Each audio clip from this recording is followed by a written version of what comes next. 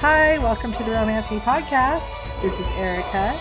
And I'm Em, and we'd like to say a special hello to our number one and only fan. I will you to feel the love. All the love. Consensually, of course. Very important.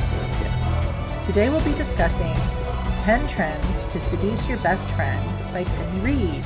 For the last 6 years, Winifred and Byron have maintained distance while orbiting in the same social group. When a mutual friend backs out of a plan to boost Winnie's online following, Byron offers to be the best friend / secret crush in her challenge videos. Winnie and Byron now need to navigate through their respective comfort zones as they negotiate the boundaries of becoming friends to maybe more than friends. Will they be able to open up and trust each other with their squishy bits? There will be spoilers beyond this point. Content warning for childhood trauma and abuse survivorship. So, let's set it up.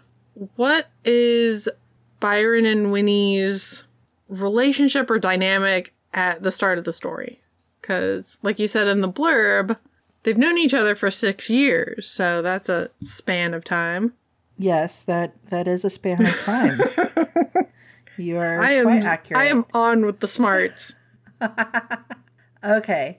Winnie is 26, and she lives in an apartment with her BFF Amelia, who she met in college. Amelia has a BFF named Byron, who she's known since childhood. Winnie has known Byron basically as long as she's known Amelia, but she does not like him, and so she avoids him.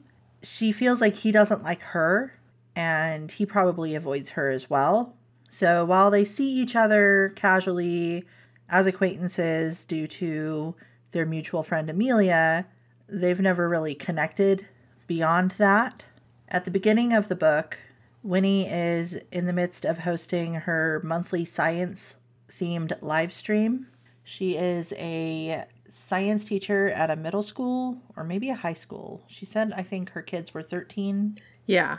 So, could be either. Yeah. One of the causes Winnie feels very strongly about is women in STEM. And as a woman in STEM, she wants to be a positive role model to young women and girls who may be feeling turned off by STEM or intrigued but feel like they can't do it. You know, she wants to help uplift that demographic. You know, Winnie says that around the ages of 12 or 13, girls that have been interested in STEM subjects typically have less of an interest from that point on. So she wants to get them re-engaged. As Winnie is hosting her live stream, Amelia comes home and she has Byron with her. And Byron is a famous author. He also, I think, holds 2 PhDs. Yes. He is, according to Winnie, good at all the things and very intimidating because of it. She doesn't know how to handle being around someone who just doesn't put on that people person type persona at all.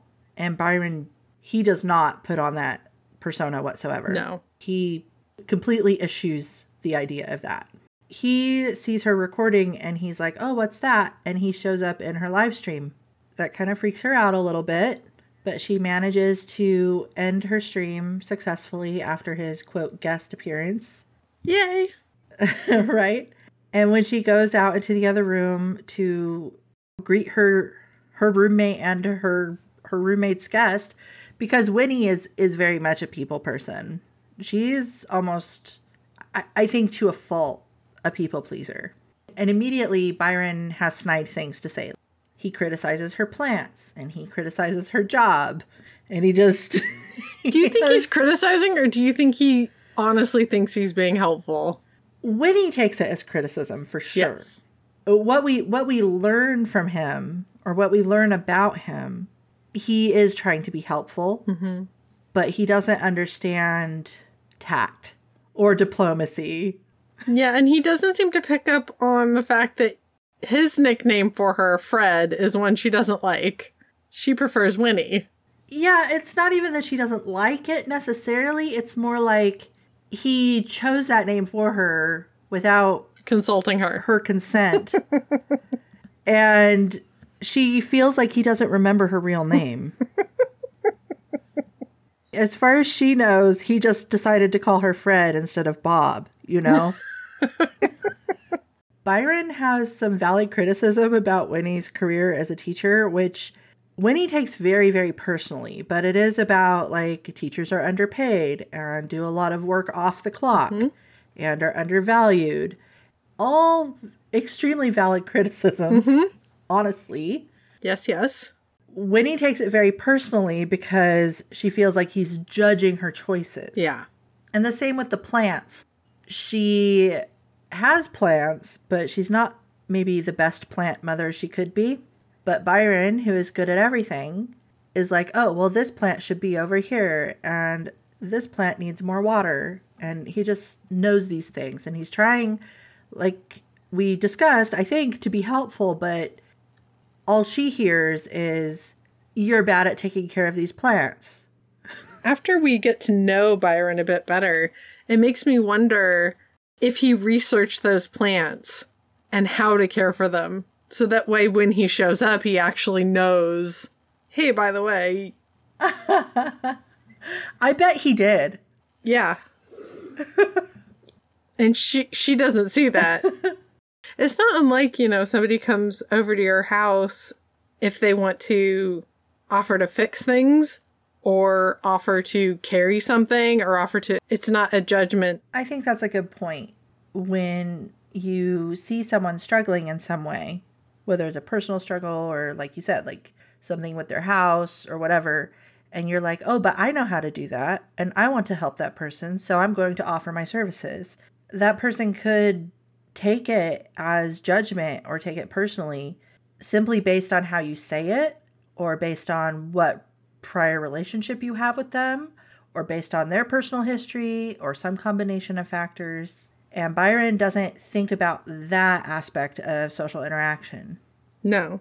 He's just, I have this knowledge and I shall share because I want to help.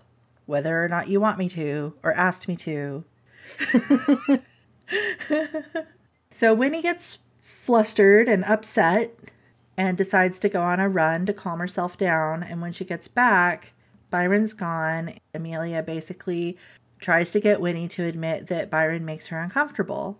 Like, should I not bring him over anymore? Should I talk to him? Amelia is very close with Byron, and she really, I think, has a good grasp of his personality from a friend point of view, and she and Byron have navigated their interpersonal relationship very well. And she kind of puts herself in the middle here, like, well, here, let me help you navigate this as well so it can be more comfortable for you. Winnie, however, as a people pleaser, doesn't want to inconvenience anyone ever, even her BFF, who is like, hey, let me help you with this. She's like, no, it's fine. It's not him. It's me. He's too perfect. I can't handle it. Winnie has this memory where the first words Byron spoke to her were correcting her pronunciation of a place. And ever since then, she's kind of felt he was condescending and judgmental toward her. And she's internalized all this as bad first impression. I unfortunately now filter everything he says through this lens. It's all my fault. Yeah. They changed the subject, and we learned that Amelia's company that she works at got a Girls in STEM grant that they applied for, and it's going to allow them to hire some community managers. And she wants Winnie to apply for one of the community manager positions because Winnie has been looking for a STEM-oriented side hustle to help pay off her student loans and also to help her achieve her, I guess, life goals or something like that. Like she wants to be a role model. But to make her more competitive for one of those positions, Amelia says that Winnie needs to boost her numbers on her social media account. So she needs hundreds of thousands more followers. She needs way more engagement. She should post on TikTok too, and also do more stereotypically girly stuff in addition to STEM stuff. Because Winnie actually likes a lot of stereotypically feminine things. She really likes makeup. She likes dressing up. She hides all that from her social media in particular because she wants to make sure her message isn't diluted. And what Amelia is telling her is actually the better thing to do would be to show yourself as a whole person. That would create more engagement. It would also help spread your message, which is you can be a woman and be in STEM. You can be both, which I think is what Winnie really wants. Yes. They're not mutually exclusive. You don't have to core the femininity out of your personality to be in STEM. One of the things that Amelia suggests is doing a series of romance challenges that would help create engagement. And Winnie is, I think, kind of open to it, but she's also like, well, I don't know who I'd do it with. I have no time to date. I haven't tried dating. I'm not interested right now. She's focused solely on her career and her social media objectives and her friendships and things like that. Amelia suggests that their mutual friend Jeff might be willing to collaborate with the romance challenges. Jeff has a TikTok. He's also a science teacher, and he is also just really nice and funny and engaging. And Winnie has always kind of had like this crush on him, kind of an idealized version of him, really, because Jeff has always been with Lucy. They've been dating off and on for 11 years, and they broke up 2 months ago. So he's available. Winnie is a little worried about it because she doesn't want to be a rebound. Which is fair. But she's definitely into him. And according to Amelia, Jeff is into her. And Amelia kind of takes charge of this whole decision and gets Jeff in on it. I don't know if she completely had Winnie's agreement, but maybe she just figured that Winnie would be fine with it. Unfortunately, I think Amelia probably trusted that Winnie would speak up if she was uncomfortable. But I guess Amelia failed to grasp that Winnie never speaks up. Yeah, it's kind of interesting because Amelia understands Winnie very, very well. She's aware that Winnie had had a rough childhood. Her mother died. We don't really hear about Winnie's father. And Winnie moved in with her aunt and uncle. And her uncle in particular was very, very, very critical of Winnie. Anything that Winnie seemed to want, her uncle would make a point of withholding it from her. Like help, love, any of that. Like anything. The building blocks. It's not like, oh, I want a fancy dress or Lego. It was like, can you love and support me? No. Kind of like that. So abusive, really. Emotional needs not met. Not just neglect, active neglect, if that's a thing. Yeah, intentional. I think maybe Amelia also makes excuses for Winnie, too, because of what she knows about her. Of course she'd speak up if she really didn't like it. She trusts me. Not only that, but she trusts me, so she knows I make good choices on her behalf. Yeah, and Amelia does that with Byron, too. Making excuses. Oh, they trust me. But Byron would speak up. That's the difference. Definitely. Winnie and Byron are kind of two sides of the same coin. Related, but different.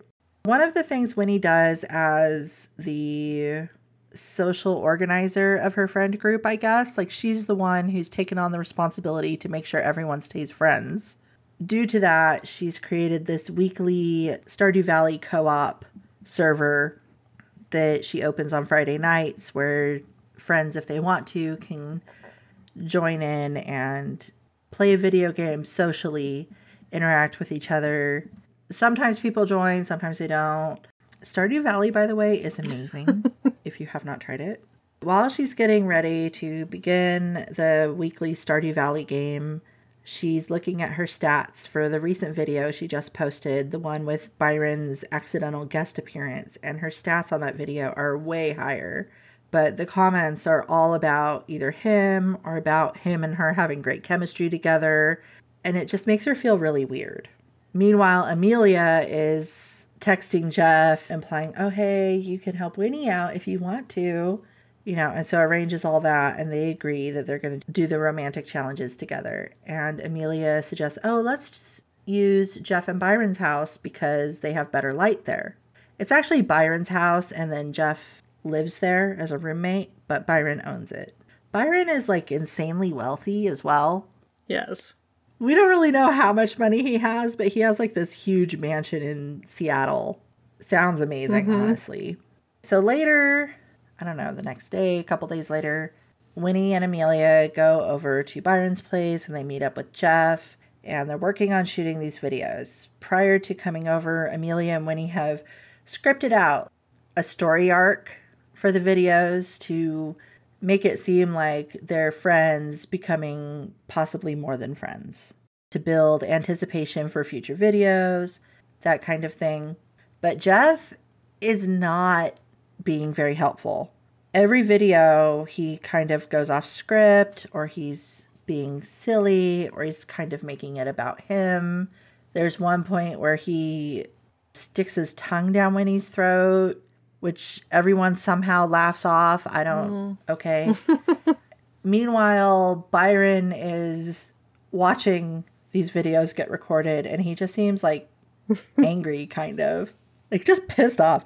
Like, if you like a grumpy pants, you'll like Byron for sure. His pants are definitely grumpy. Byron is the one who ends up confronting Jeff and saying, hey, you know what? This is supposed to help Winnie, and you're not helping her at all. You're just being silly and not following the script. You're doing a bad job. You have one job, and you're sucking at it. Amelia and Jeff are both like, oh, okay. Winnie, meanwhile, is like, oh, no, let's keep the boat steady. No one rock the boat, please. That's her role in life. Let's keep the peace. the boat stabilizer. And Byron says, here, I'll show you how to do it, Jeff. and they're like, Amelia and Jeff are just like, oh, okay, sure, why not? That sounds like a good idea. Maybe that'll help us switch gears. Winnie is a little stalled out about this plan because she struggles around Byron. But she decides to go along with everybody. Amelia thinks it's okay. Jeff thinks it's okay. So she's going to do it, obviously. Byron is sitting on the couch pretending he's playing a video game when he comes in and straddles his lap. So it's meant to be kind of a sexy sort of video, really, in a innocent way, because Winnie's concerned about her image as a teacher, of course. But this particular take is extremely sexually charged. The tension is just rife. Yeah, she can barely handle it. And she nopes out of doing the planned ending of resting her head on his chest because she just can't. And so Jeff and Amelia both think that this take is amazing, and they both start going through the video, like it's helping Jeff, right? And Jeff is like, oh yeah, oh, I see what I should have done. No, you're right, Byron. Good idea, And Winnie is just kind of mortified. But then as they're going through the video, Byron leaves, and then Lucy, Jeff's ex, texts Jeff, and immediately Jeff bails. And he's just like, no, I gotta go. Sorry, guys. And he just leaves, which is really off-putting to Winnie, because up to that point, she liked Jeff a lot. She was into him. She had a crush on him, but this has kind of forced her to accept that idealized Jeff is not the same as real Jeff. Real Jeff isn't as good. No, he's not. And it kind of negates the crush she had on him. And she's also really confused about Byron too, because she felt like he was into it. It looked like he was into it. Like he wanted her to sit on his lap. He wanted to have that contact with her. She kind of rationalizes it like, oh, well, of course he's a good actor. He's good at everything. Obviously, he's acting and he's just really fucking good at it.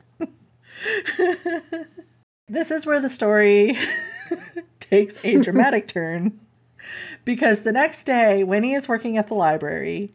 She likes to go there and do planning and stuff like that. And Amelia comes by to find her.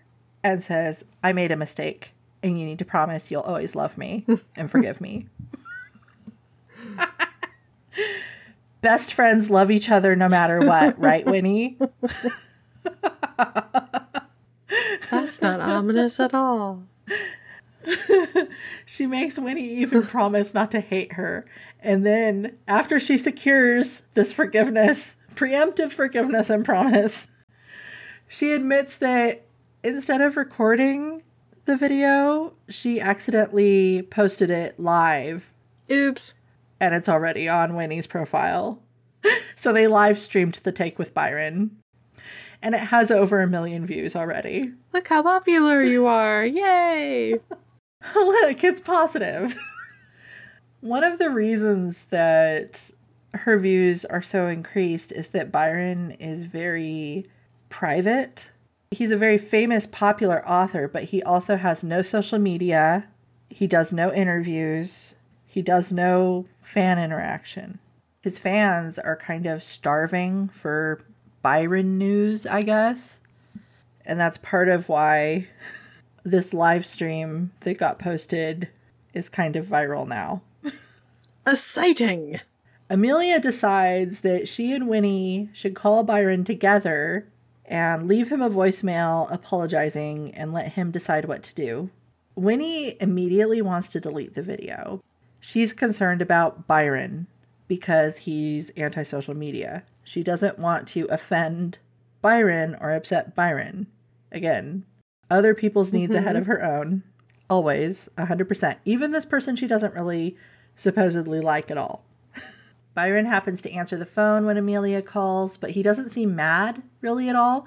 Even when Amelia says, it's actually pushing like 2 million views now.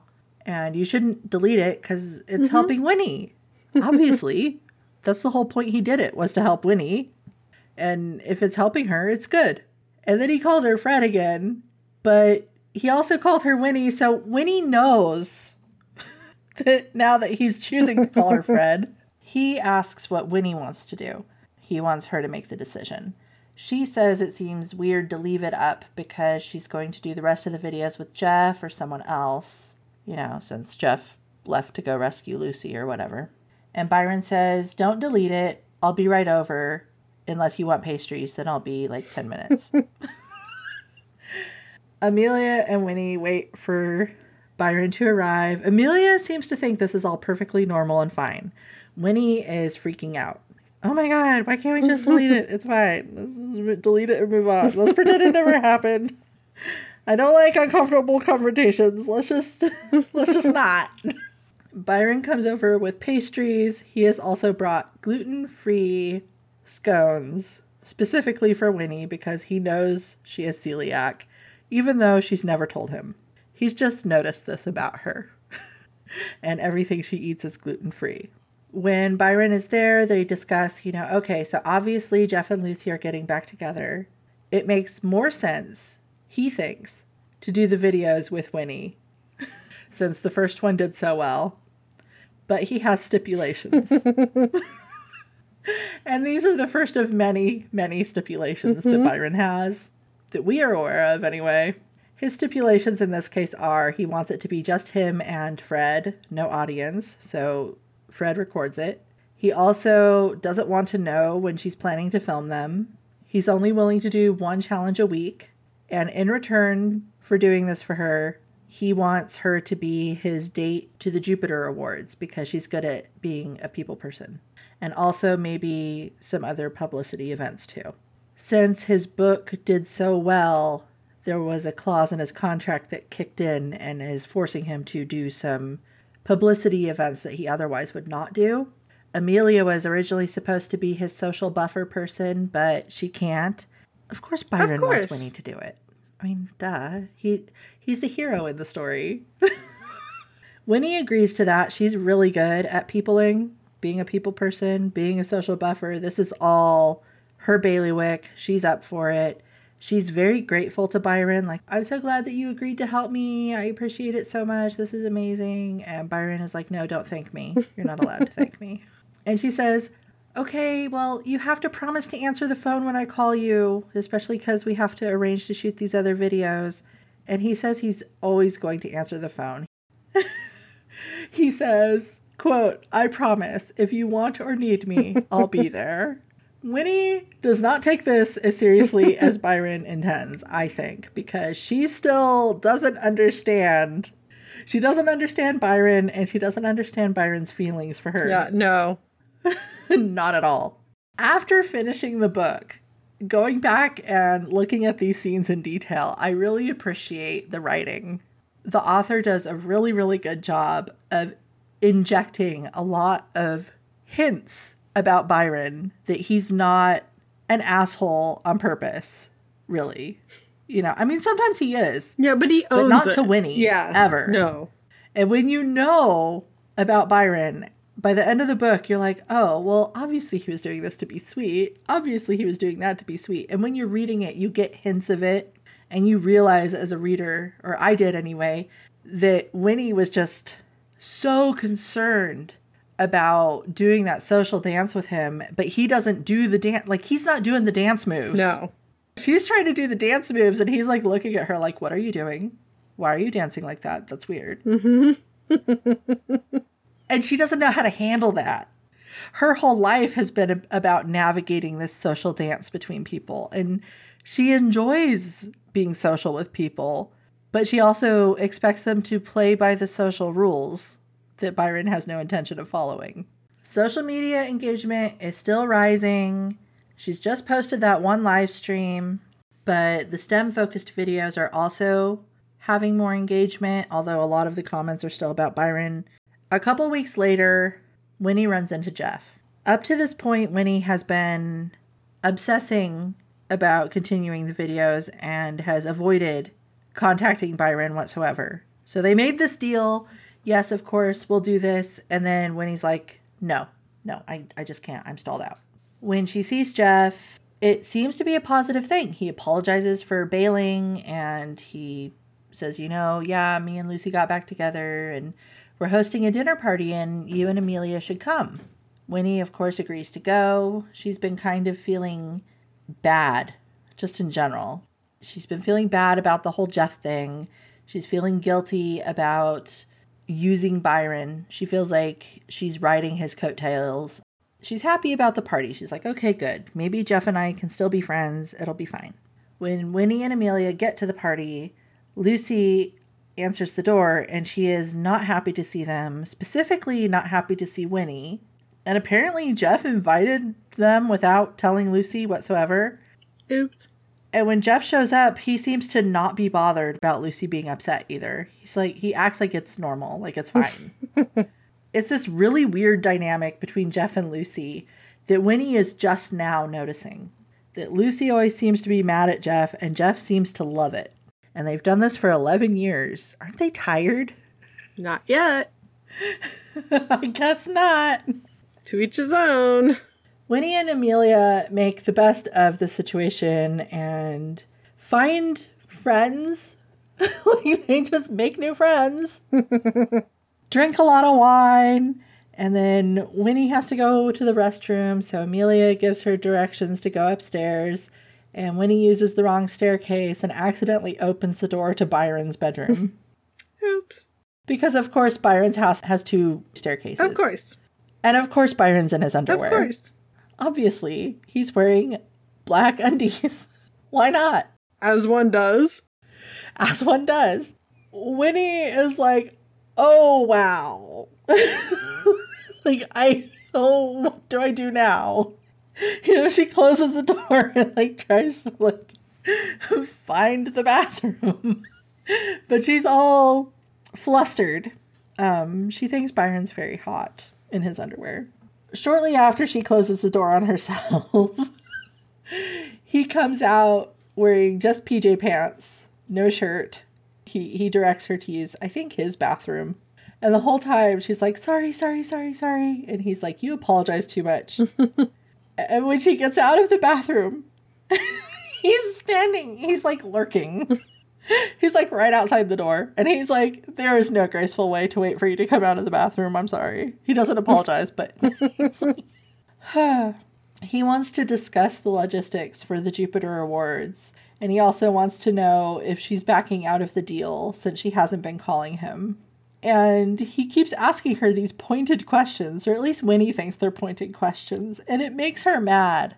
And I think because she's drunk and her inhibitions are down, she ends up reaching a breaking point and she lashes out at him. And one of the things she calls him is Dr. A-hole.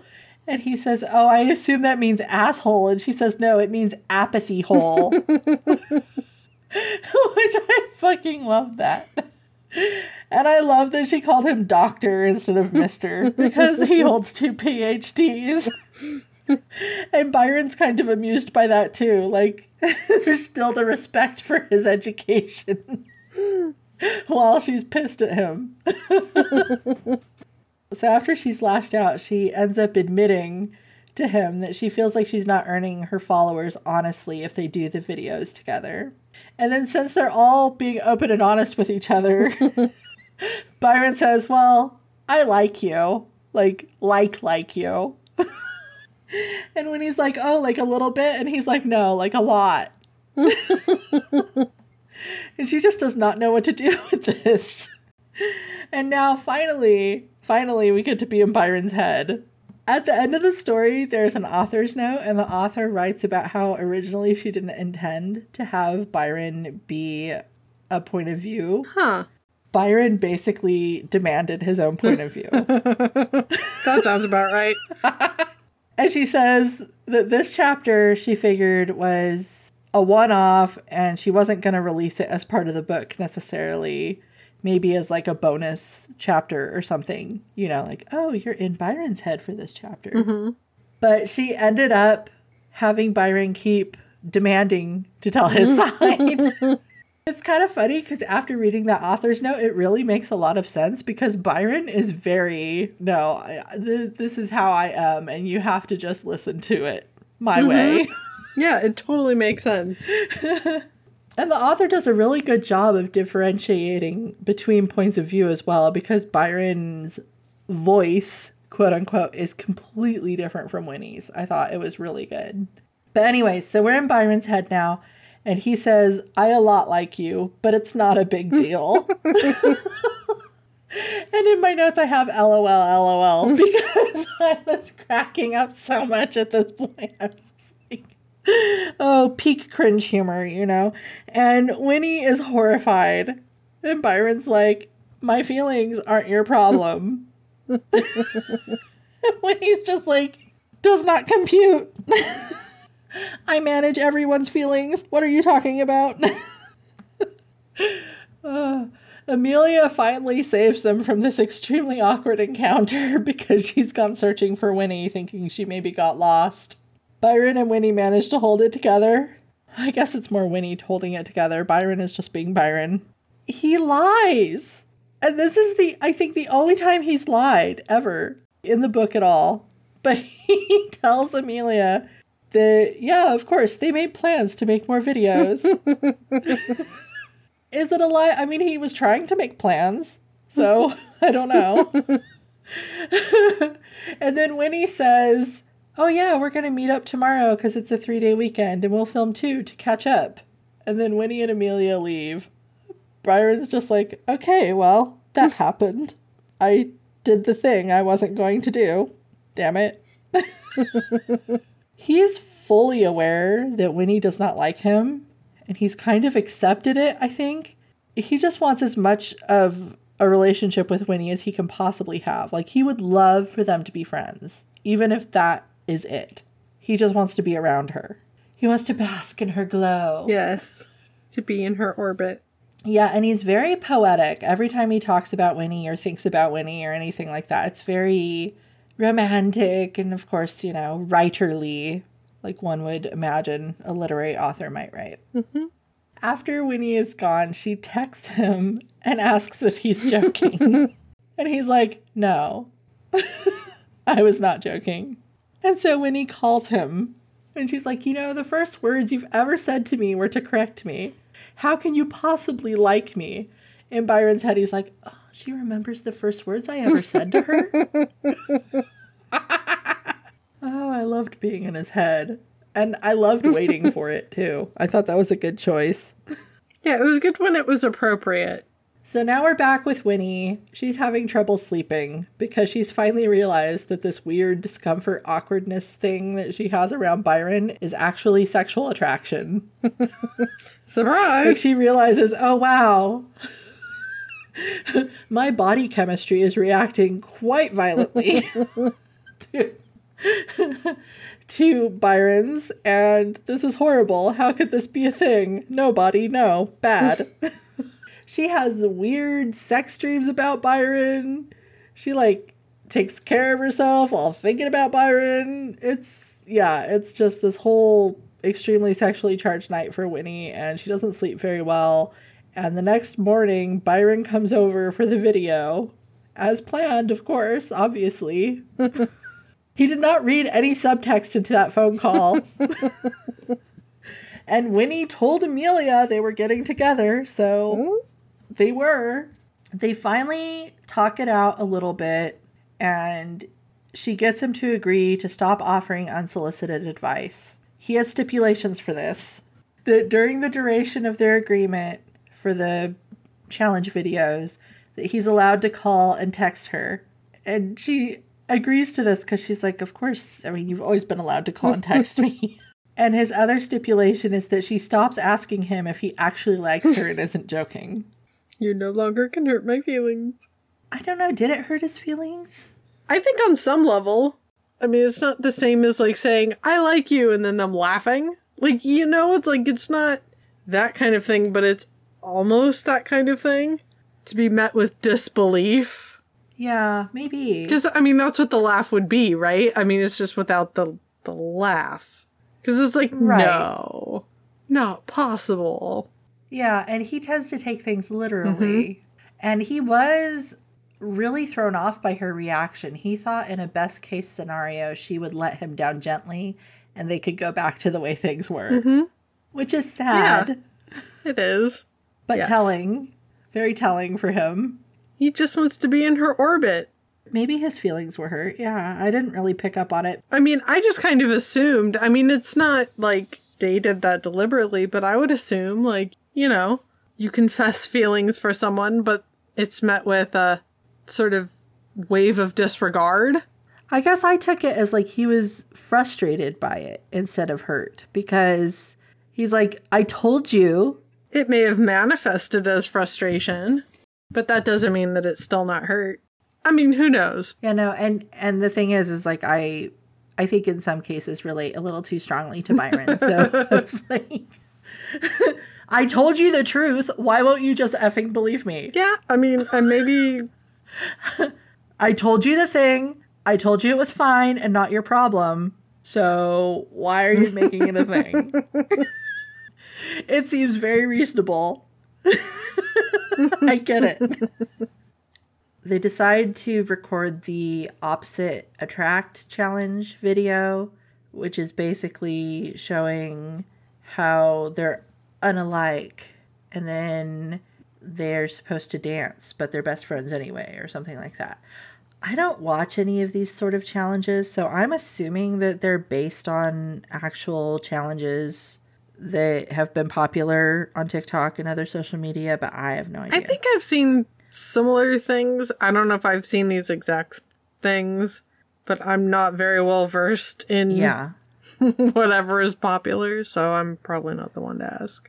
Yeah, like, no, my TikTok's like all sea shanties and cute videos of cats. And, you know, I don't get into the romance challenge TikTok very often. Book Talk, I'm on there. Yeah, I must admit, like, I don't personally get the appeal of... I don't get a lot of these challenges. Or getting invested in personalities that are online. Like, if I want to watch something for content, I just watch it for content. I don't watch it for the person. That sounds bad. That sounds mean. Yeah, well, they call it, the parasocial relationship or whatever, where you're a viewer of someone else's social media content and therefore you feel invested in them as a person or, like, closer to them than you maybe otherwise would. Often because of the nature of certain social media, like vlogs, for example, things are revealed that you would normally reveal in a friend situation. And as a result, the people watching feel like that, but it's not mutual, obviously, because how can it be? Yeah, it kind of can get to a point where it's a little creepy, but I do think I have some parasocial type feelings about some people. Like, there's some YouTubers that I watch, they mostly do Let's Plays of a video game I really enjoy. They were friends outside of doing the video game, and then when they revealed they were dating, I was like, oh, that's awesome. How good for them. Like, I'm genuinely pleased for these people that I don't know at all. Well, you know? And every time, like, they reference each other in their videos occasionally, and it's just like, oh. I think it's pretty mild, but it is an experience that I can relate to on some level. And I think that these videos, like the romance challenge type videos in particular, kind of capitalize on that parasocial relationship in a way, don't you think? I think so. Yeah. I mean, everybody can have different reasons for doing it, but it is sort of like a commodifying of the internet experience. I don't know. Like, I've never, at least I don't think I have, developed any sort of long-term watching of a person, so I don't get invested in who they are, so I can't relate to her audience.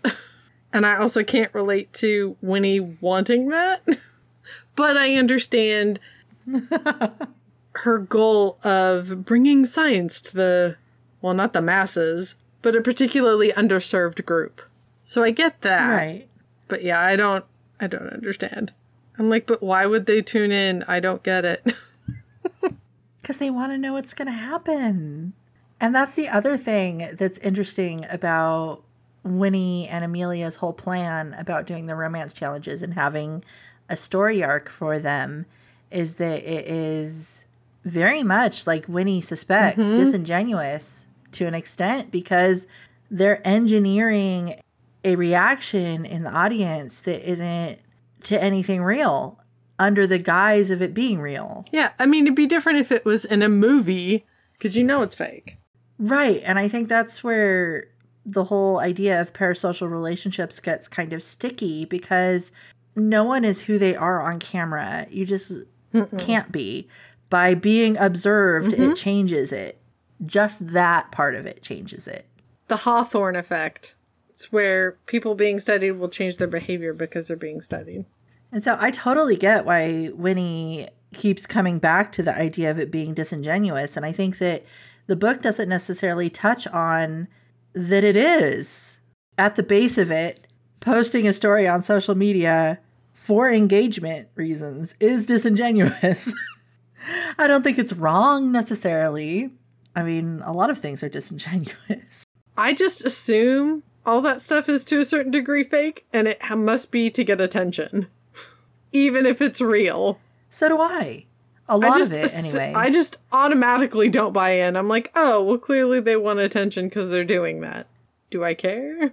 For my personal example that I shared, I feel like, yeah, of course they talk about each other because they're capitalizing on each other's fame, right? You know, like they share an audience, and by talking about each other and having each other guest in videos occasionally and things like that, it expands their audience for both of them. So yeah, but I believe their relationship is real. Even if they're being genuine with each other in their interactions, it's still for the audience at that point. Otherwise, it wouldn't be online. Yeah. Recorded and posted by them. But I don't look down on them for that. But I do know that a lot of comments on those videos are like, oh, you guys are so cute together, and oh, blah, blah, blah. And like people are like really invested in it. And that is where it gets sticky. Oh, and then there's the whole aspect of like, this is, wow, we're really in the weeds here. But there's also the whole aspect of like capitalizing on that parasocial relationship for nefarious reasons too. Like, there was a YouTuber I used to follow who it came out, he was finding dates through his followers. Oh. Mm.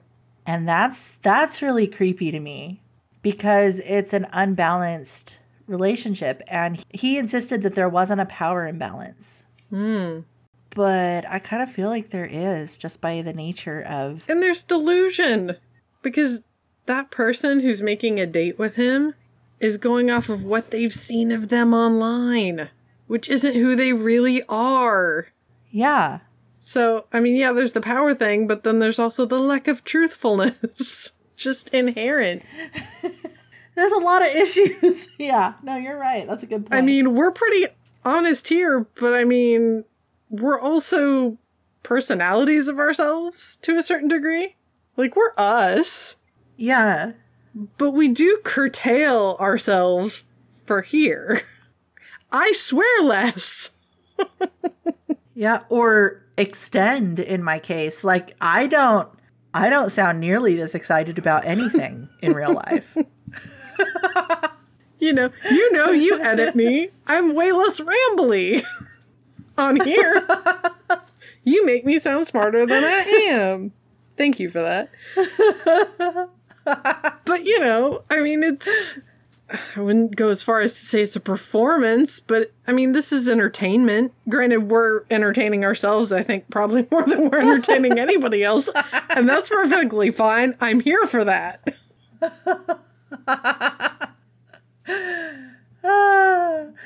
Yeah, but we are purposefully posting it online. Yes. Where anyone could partake. So, yeah. Yeah. It is performing because of that. Yeah. Yeah, no, you're right. And I mean, I cut out all the things that are possibly overly negative about us. Negative or just too personal. Because some things get a little personal. It's like, you know what? On second thought, I maybe don't want that floating around in the webosphere or whatever the fuck we want to call it. Right. Okay. I am going to go back to our story because we've been recording for over an hour and we still have a lot of notes. Yes. You did the notes good. I was like, ooh, there's a lot. Notes this time. So they record the video while she's recording his part because he's just supposed to sit there and be like himself, essentially. And then she's going to superimpose text about doesn't do social media, doesn't do whatever, right? Mm-hmm. Has the grumpy pants on. Yes, is Mr. Grumpy Pants. And then she'll post a video of her doing herself, whatever her opposite thing is. And then put in the video of like their hands, like holding hands as they dance over the camera. I had a hard time picturing it, but whatever. But she's recording his part and she says he has sexy eyes. And then the sexual tension comes in like a fog. It just like comes into the room. I don't know why I'm hearing this loud foghorn in my head now. No, kind of, right? Because it wasn't and then it is. Sexual tension arrives. It's like, hello, I missed you guys. Hello. They record the video of them dancing and then they talk while they're dancing. And she says something about being dipped or something. I forget. But anyway, he dips her while they're dancing. And it's a surprise dip. And like I said, sexual tension, man. You could cut it with a knife. Butter knife? Or a stabby knife? He abruptly leaves after this. He's like, okay, bye. I don't even think he says bye. I think he just leaves. And Winnie, of course, is like, you did not do the social dance. I don't know what's going on. I am confused. Amelia and her boyfriend, Elijah, are now back. And Winnie sort of overhears them talking about moving in together. Elijah has been pushing for it. And then Amelia comes in to talk to Winnie, and Winnie shows Amelia the version of the video of her and Byron that they just recorded that she's edited. And Amelia's like, oh yeah, that's really good. She likes it. Woo-boo.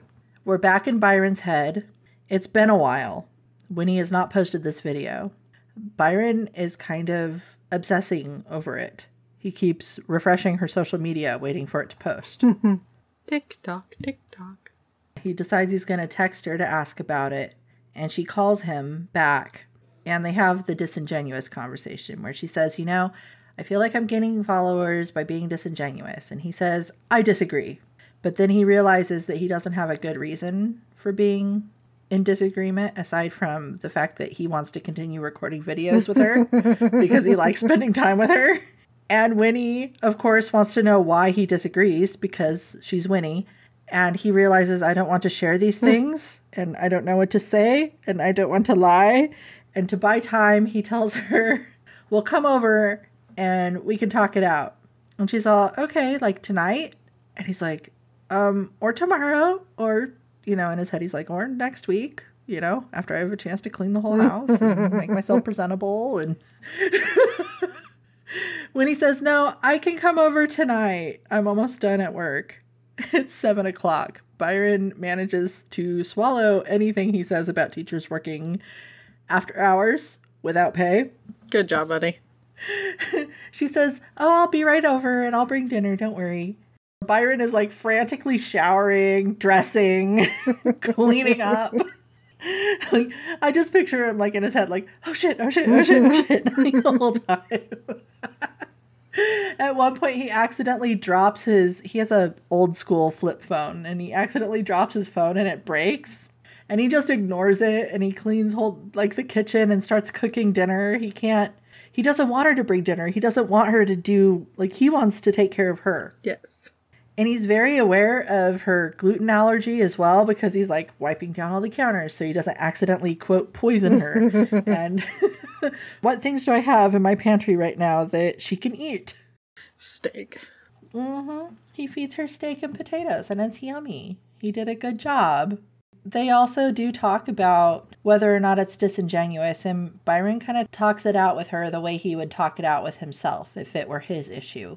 He says that one of the best ways to figure out whether or not you should do something is to decide what the point is. You have your vision for what you want your social media to be, and is this new type of content going to detract from that vision or enhance that vision? He tends to make decisions this way. Is it going to make the thing bad or good or indifferent? Because if it doesn't impact it at all, or it makes it better, then it's a good thing, or it's fine to do, was what I thought he was thinking. But this helps Winnie realize that the videos actually do enhance her original vision, because it makes her more relatable. It shows that she can be into STEM and also other stuff too, which is just exactly what Amelia argued earlier. When Byron was hurrying to get ready, he cut himself shaving. Winnie sees the little blot of tissue on his neck to stem the bleeding, and she goes to remove it, and they're close. She's all happy with him because he helped her figure out that it was still okay to post these videos. And he smells good. And in all caps in my notes, I have sexual tension, OMG, will they kiss? No. Santa? Jeff interrupts. It is a quintessential movie moment. They're there. She's up against the counter. He's in front of her. They're touching. He's leaning toward her a little bit. She's lifting her chin up. And then Jeff is like, hi guys, what you doing? And then when he sees that it's Winnie, he is so confused. Just so confused. He's like, are you guys filming right now? He's looking around for the camera. Lucy is there. She's trying to get Jeff to leave. Jeff is like, do you want us to leave, Winnie? Do you want us to stay with you right now? Do you need us to be here right now? And Lucy's like, no. Yeah, it's great because Winnie, of course, does her Winnie thing. She's like, oh, well, either way, it's fine. And Byron's like, I'm sure they have other plans that are not here. And then Jeff and Lucy finally leave, but of course the moment is lost. Yeah, Lucy was practically dragging Jeff away too, but Jeff's like, no, I want to stay. Yeah, it was really weird. Jeff just keeps getting weirder and weirder. It is a weird, bumpy fall down a hill with Jeff. Hitting the rocks on the way down. Yeah, it is one of those things, where someone falls and they're from the top of a tree and they hit a branch And then they hit another Yeah, point. initially you're like kind of worried for them, but at a certain point you're like, oh, ow, just take me out of my misery. And then there's a point where you're like, you know what? Hopefully they die soon.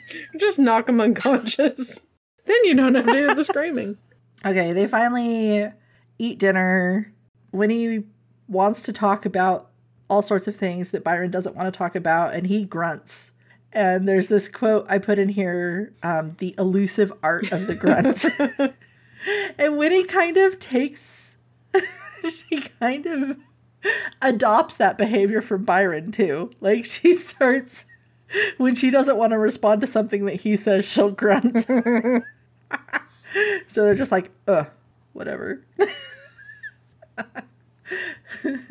Byron suggests they record another video after dinner, and she says, yes, that sounds good. And then she's still like, okay, so she's sexually attracted to him. She doesn't necessarily want to be. He says he likes her, but he acts like he doesn't want to like her. And so she suggests that they try essentially exposure therapy.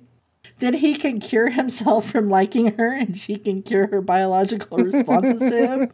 The video challenge that they record this time is the head and lap video. So they cuddle on the couch, watching a movie. She lays her head in his lap, and he like tries to put a pillow under it. And it's like, no, yes, you definitely need a pillow. I need a pillow. And they're cuddling. He ends up laying on her lap, and she's like running her fingers through his hair, and she forgets that they're still recording. She's into it. It feels real to her. And then he abruptly gets up, grabs the phone, gives it to her, and leaves. Again, bye. But he doesn't say bye. And he doesn't do the social dance. So again, when he's like, what the fuck? I don't understand. Winnie decides she needs to talk to somebody about it, but she doesn't want to bother Amelia because Amelia is friends with Byron. You know, she doesn't want to cause some conflict or something. So she decides to talk to her friend Serena instead. And she tells Serena her idea about exposure therapy, where the longer she spends with Byron, the more likely her reaction to him will diminish. Serena's like, yeah, no, that's not going to work. It doesn't work like that with people. Especially not people with feels. Especially not when you have intense chemistry with those people. Winnie doesn't tell her about this guy, you know, so he's just basically a mystery guy. And Serena says, well, he's giving you mixed signals, and maybe you should try dating someone else, and that will help. And she also warns Winnie not to fall in love with mystery guy on accident. Winnie has been trying to call Byron. She wants to talk it out, I think. Like, essentially, she really wants to talk all this stuff out, and Byron does not want to talk it out. So she's struggling, and he's not answering her calls, and that's bothering her a lot. She feels like he's avoiding her. Amelia, though, tells Winnie that Byron broke his phone, and that's why he hasn't been returning her calls. And now Winnie's upset for other reasons, because he's not considerate. Why didn't he let her know somehow that he broke his phone? Why didn't he email her or something? Why am I mad? I don't know. She's like got herself all worked up because she's been obsessing over Byron avoiding her and then realizing that it was for no reason whatsoever. And Amelia is kind of feeling a little protective about Byron because she understands his reasons for why the way he is. Winnie decides she's been reading into things. So she's like, well, if he liked me enough, he'd ask me out, right? Mm-hmm. So obviously he doesn't like me enough for that. So I should just let it be. He's right. His feelings aren't my problem, and my feelings aren't his problem. Which, I mean, is true. Mm-hmm. But I like her impulse to communicate as well. I think there can be a middle way. Yes, his complete lack of communication or willingness to communicate is very problematic. So a couple days later, Winnie has Byron's temporary phone number, and she invites him over to record another video. And he is extremely responsive, like he's been waiting for her to text him. And oh yes, of course, I can come over right away. But armed with her new knowledge of feelings should not come into play here, she decides she's going to try to I guess, kind of channel Byron, sort of, poorly. She decides to do the asleep challenge, which is where you film yourself pretending to be asleep and record what the other person does when they find you. So she gets it all set up and she pretends that she started napping right before he came over, which I found to be really unlikely considering he said he'd be over in 10 minutes. Yeah. He was really sweet. At first he thought she was sleeping and he tucks her in and he calls her Sleeping Beauty. It was just so cute. And then he realizes she was faking it, but he's not really upset. He starts tickling her and he's like, why were you pretending to be asleep? And she likes it at first, and then she remembers, oh, wait, no, this is all fake. So she's like, okay, thanks. Got what I needed. Bye. And she leaves and goes in her room and shuts the door. And then she cries because she feels like crap for acting that way. The asleep challenge video that she posts goes viral, but now she's getting nasty comments. A lot of people don't think she's good enough for Byron for whatever reason, and they're really mean about it. That whole parasocial thing. Yep. I think Winnie does a really good job handling online negativity, honestly. You know, she's bothered by it a little bit, but she's like, you know what? Oh, well, not my problem. She's not going to let it beat her down or make her think poorly about herself or whatever. Like, she just partitions it off. Like, nope, doesn't touch me. Not only that, but she's really trying to ignore everything about her social engagement at this moment because she's working on figuring out how she's going to be able to host a science fair next year. The school has decided, no, the funding you used last time is going somewhere else. Because limited resources. Amelia comes in and says Byron and Serena are coming over for Stardew Valley. And Winnie's like, yeah, no, I can't because I'm busy writing grant applications for the science fair. Amelia is really sympathetic to this. She's like, okay, fine, we'll just leave you alone. And then Byron enters her room uninvited. Like, he just opens the door like, hello. He doesn't even say hi or anything. No greeting. But what he does do is apologize for leaving abruptly the other times. And he explains himself. And he says that he left before he could do something he might regret doing. And he even has a plan for the future where he says, in the future, I will leave, collect myself, and then come back when I feel I can. Dude, I'm like, yes, good job, Byron. That's perfect. Winnie is like, oh, he gets overstimulated. Oh. So then she decides that maybe he has some sort of sensory processing disorder. And she has experience with that as a teacher. And so she is very open to this sort of interaction where, okay, well, now I know the rules. I'm okay. There are rules now. I'm good. And I really relate to both of them in this moment in the story. What Byron did, I totally got. I'm like, yep, got it. And then what Winnie did was like, oh, good, rules. I like rules. I want to know how to behave in these weird situations. And she's like, well, do you want like a safe word or something? Byron, though, seems to think that this whole idea of him having a sensory processing disorder is something that she might pity or find fault with or make him lesser in some way. And he does not want to have any of that happen because he wants to be worthy of her. And he has a whole thing with, I guess, worthiness. Like, he doesn't want to do anything that he can't excel at. This is all tied up into the, oh no, I'm not perfect problem. Yeah. Danger, Will Robinson, danger. To be fair, too, Winnie kind of throws this out at him, which was kind of messed up, really. Yeah. Hey, guy that I don't have a really good, close, positive relationship with, you might have this thing. Like, no preamble, no nothing.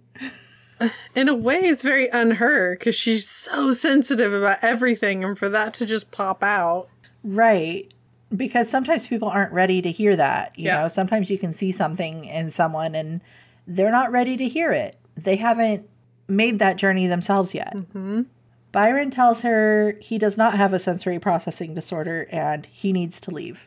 And then he leaves. And then we're in his head, and the very first thing he does is have his manager schedule him an appointment with an occupational therapist to see if he has a sensory processing disorder, because he wants to prove Winnie wrong. And he's thinking through this whole thing, and he's like, I don't leave because of a sensory processing disorder. I've left because, and he doesn't use this word, but basically he's overwhelmingly horny. Like, he becomes overcome, and he doesn't want to act on it, and so he leaves. Which is admirable, although I could see why Winnie is put off by it. Because there's a big difference between, hey, yeah, I'll be back in like 10 minutes after I take a cold shower, and just abruptly leaving with nothing. No explanation, no nothing. He also feels that he can't tell her how he feels or what he wants or anything. Like, he can't progress in any confessions to her because she seems so horrified when he said that he liked her. Mm-hmm. And he's like, it is way bigger than just liking her. She didn't even handle that. Yeah. How can she handle anything else? He has like this obsession with worthiness, and he wants her to confront him when he's being a jerk. He wants to do better, be better. He's like, if I bothered you or upset you or said something wrong, I want you to tell me. How else can I know to change my behavior? Which, again, I totally get. I'm like, yes, please. Just, can't we all just be honest with each other? No. I am so vibing with Byron here. Human language says no. Oh, and it turns out that he actually does have a sensory processing disorder.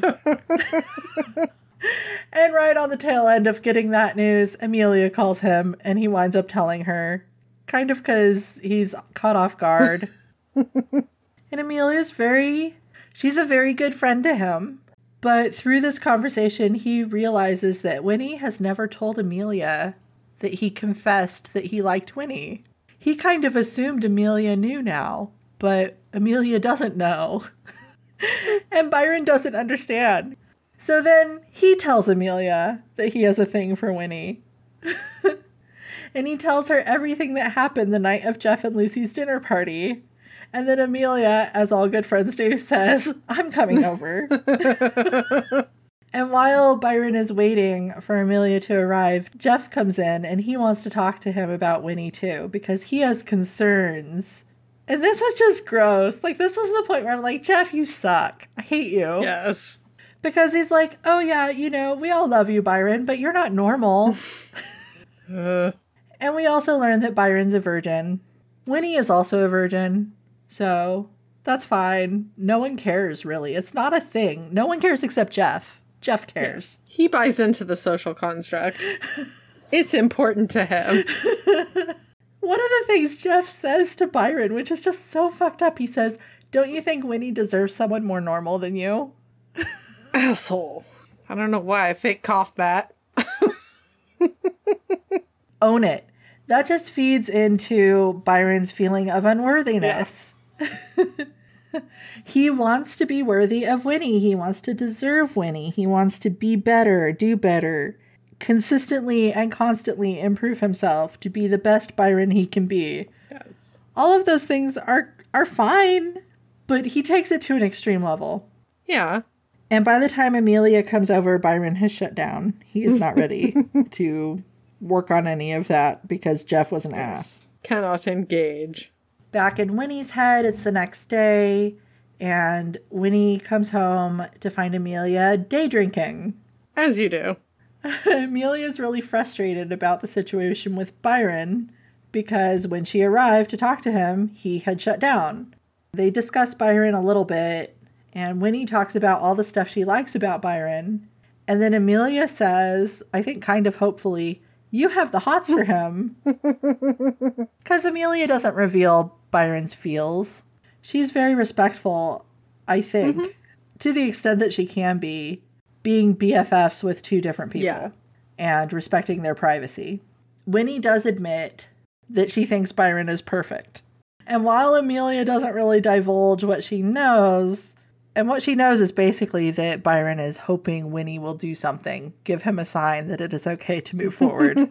She basically gives Winnie her blessing. Like, yes, you should do that. You should You should see if Byron wants to go on a date or something.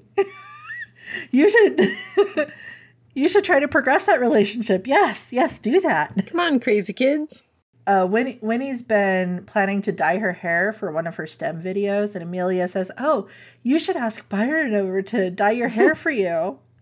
Winnie's like, "Yeah, Byron's not going to want that." And Amelia's like, oh yeah, he will. He'll be okay with it. Trust me. So Winnie asks Byron over to help dye her hair, and he agrees, but he has a stipulation. He wants a picture of her hair down in its current color. And then when he shows up, Amelia is conveniently tired. "Oh, bye. I have to go take a nap. You guys go on without me. It's fine." Winnie apologizes for diagnosing him. She's recognized that she overstepped.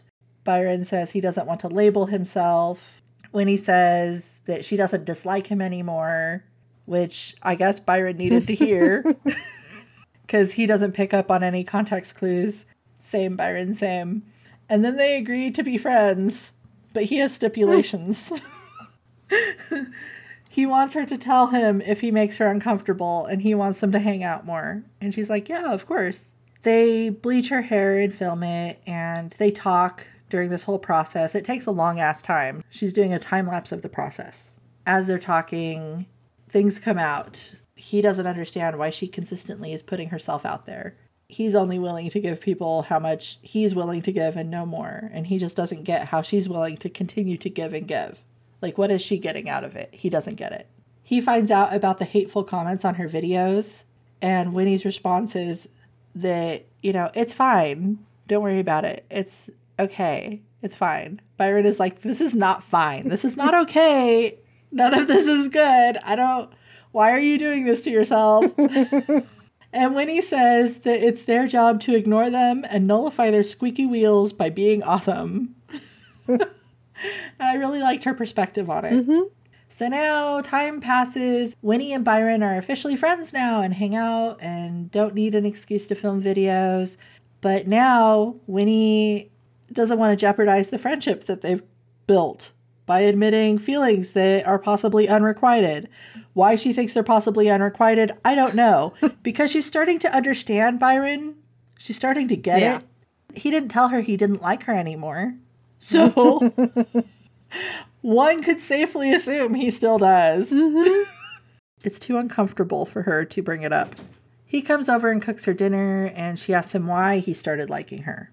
And so he starts listing all these wonderful qualities about her, but none of them have to do with her looks. And now she's obsessing. Was he attracted to me then? I don't understand.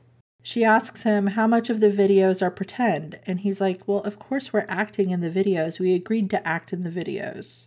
And then she admits to him that she wasn't always acting. And then crap in her head. She's like, oh, well, obviously that means he's not attracted to me. Because if he was acting this whole time, he's just a really good actor. He's been fooling me this whole time. Oh my God. It's me. It's all me. It's my problem. Ah! Spiral downward. They decide to film the leggings challenge, which is apparently her trying on a pair of leggings that make her ass look amazing. And then modeling it for him and filming what happens. And so she does. And he can barely stand to look at her. Like, he's just like, ah! If I look at you, I won't be able to control myself. And she's like, oh, wow, he's just such a good actor.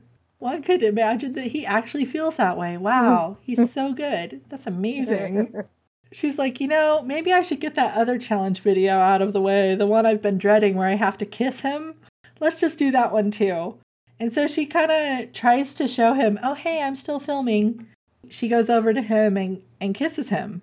As she breaks the kiss, she starts feeling sad. Oh, it's all over now. Now I can't be physical with him anymore. We're just going to be friends. But then he kisses her again. And now they're laying on the couch making out. And she's like, oh no, the phone is still recording. Ah! And she tells him, no, it's still recording. It's still recording. So it stops. Everything stops. But how will either of them know what's real or not? Ouija board? The powers of communication. Magic 8-ball? Back in Byron's head, he's obsessing now because when he asked her if she wanted to stop kissing, she said no. But did she say no because it was for the video? Or did she say no because it was really okay? Like, I don't know what's going on. And he's drinking, and he gets drunk, which he never does, and he starts comparing himself to Miss Havisham. And I got such a kick out of it. It's like, he's all, yeah, except instead of a wedding dress, I'll wear a 3-piece suit with no tie, and when I die, they could just bury me. They wouldn't even have to change me. And it's just very morbid and hilarious. It didn't say this in the book, but I sort of was imagining him walking around with the dark towel over his head in lieu of a veil. Yeah, I could totally see it, yeah. Winnie shows up at his house and finds him drunk. She's checking on him. She wants to make sure things are okay. She wants to know if it was real or not. But unfortunately, he's drunk. She tells him she wishes he wasn't drunk, because then she could tell him how much she loved what happened and how much she hopes he wants more than friendship from her. And she's taking care of him, trying to get him ready for bed and tuck him in and all that. And he says he wants to fuck her. And then he tells her exactly how, in great detail. Because he's been thinking about it for just a little bit. Yeah, and it is like intense details. Like, do you know what a spreader bar is? I want to tie you up. And it's like, dude, wow. No filter. And then as he's drifting off, he says he'll never tell her the truth, which is that he's loved her for years and he'll die loving her.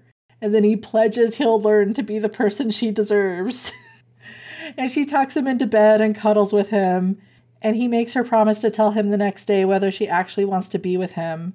And he says, your safety and peace of mind is more important than my comfort or discomfort.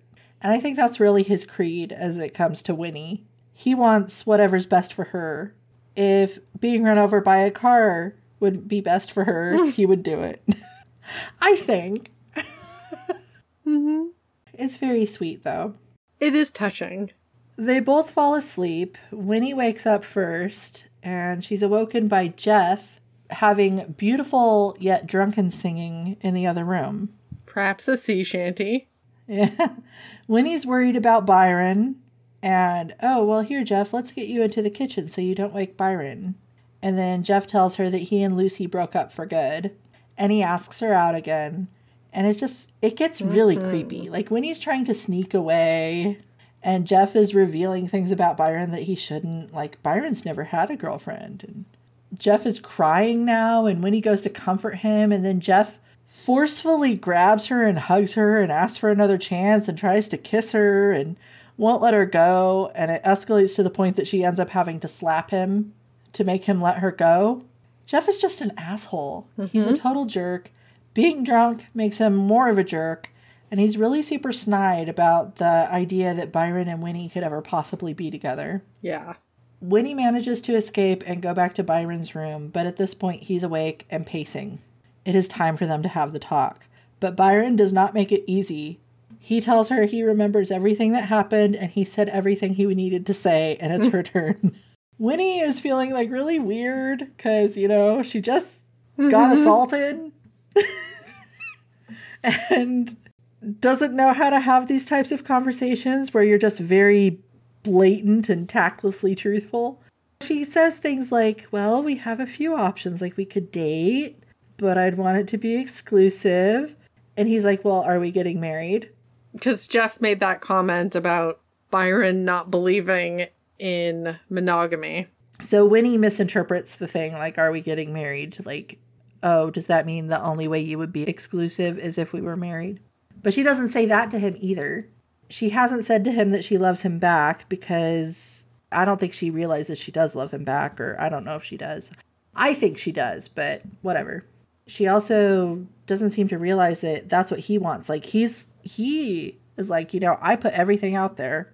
I gave you an itemized list of all the things. I want your itemized list now. Where is it? And she says, well, do you want to give things between us a try? And he's like, no, not a try. I don't want to try unless I'm guaranteed success. And then she realizes finally that they're discussing two different things. She's talking about being more than friends, and he's talking about not ruining what they already have. And so she decides she's going to be very aware of his feelings and very solicitous of him, and she says, okay, well, we'll take things slow and see what our relationship turns into. Because it took him 6 years to get this far, and he doesn't want to slide back. Unfortunately, though, I think if she had said to Byron, yeah, no, let's date. Let's be dating now. He would be like, okay, let's date. Yeah. He was willing to accept whatever parameters she was going to give him. He just wanted to know what they were. I think if she had said, let's get married now, he would have been like, okay, let's get married. Let's do it. I think, like, even before the story starts, he's all in. Because he has admired her from, I mean, not exactly afar, but from an adjacent location. A near. For almost 6 years, maybe the entire 6 years. A long time. Yeah, he's been into her for forever. He doesn't want to fail at this. He doesn't like failure in general, but he really doesn't want to fail at this, which he is invested a lot in at this point.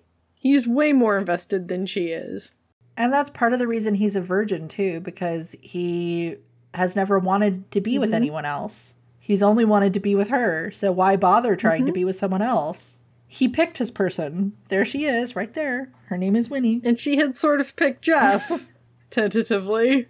Sort of, yeah. Because Jeff was always with Lucy, or other things stood in her way.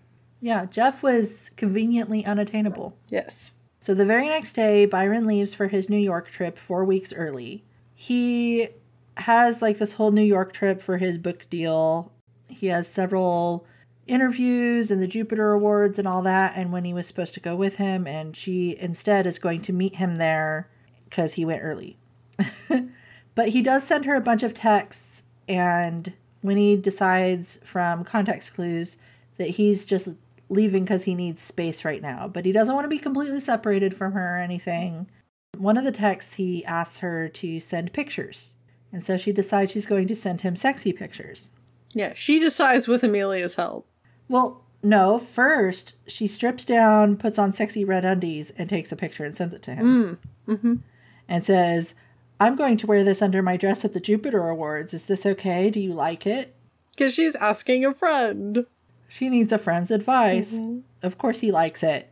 Obviously he likes it. Yeah, and then she tells Amelia her plan, and Amelia is all about it. And they go bikini shopping together, and Amelia helps her take more sexy pictures. And, well, which swimsuit do you think I should buy? That type of thing. And then Winnie not so subtly hints that, you know, she would be willing to offer him advice on things too.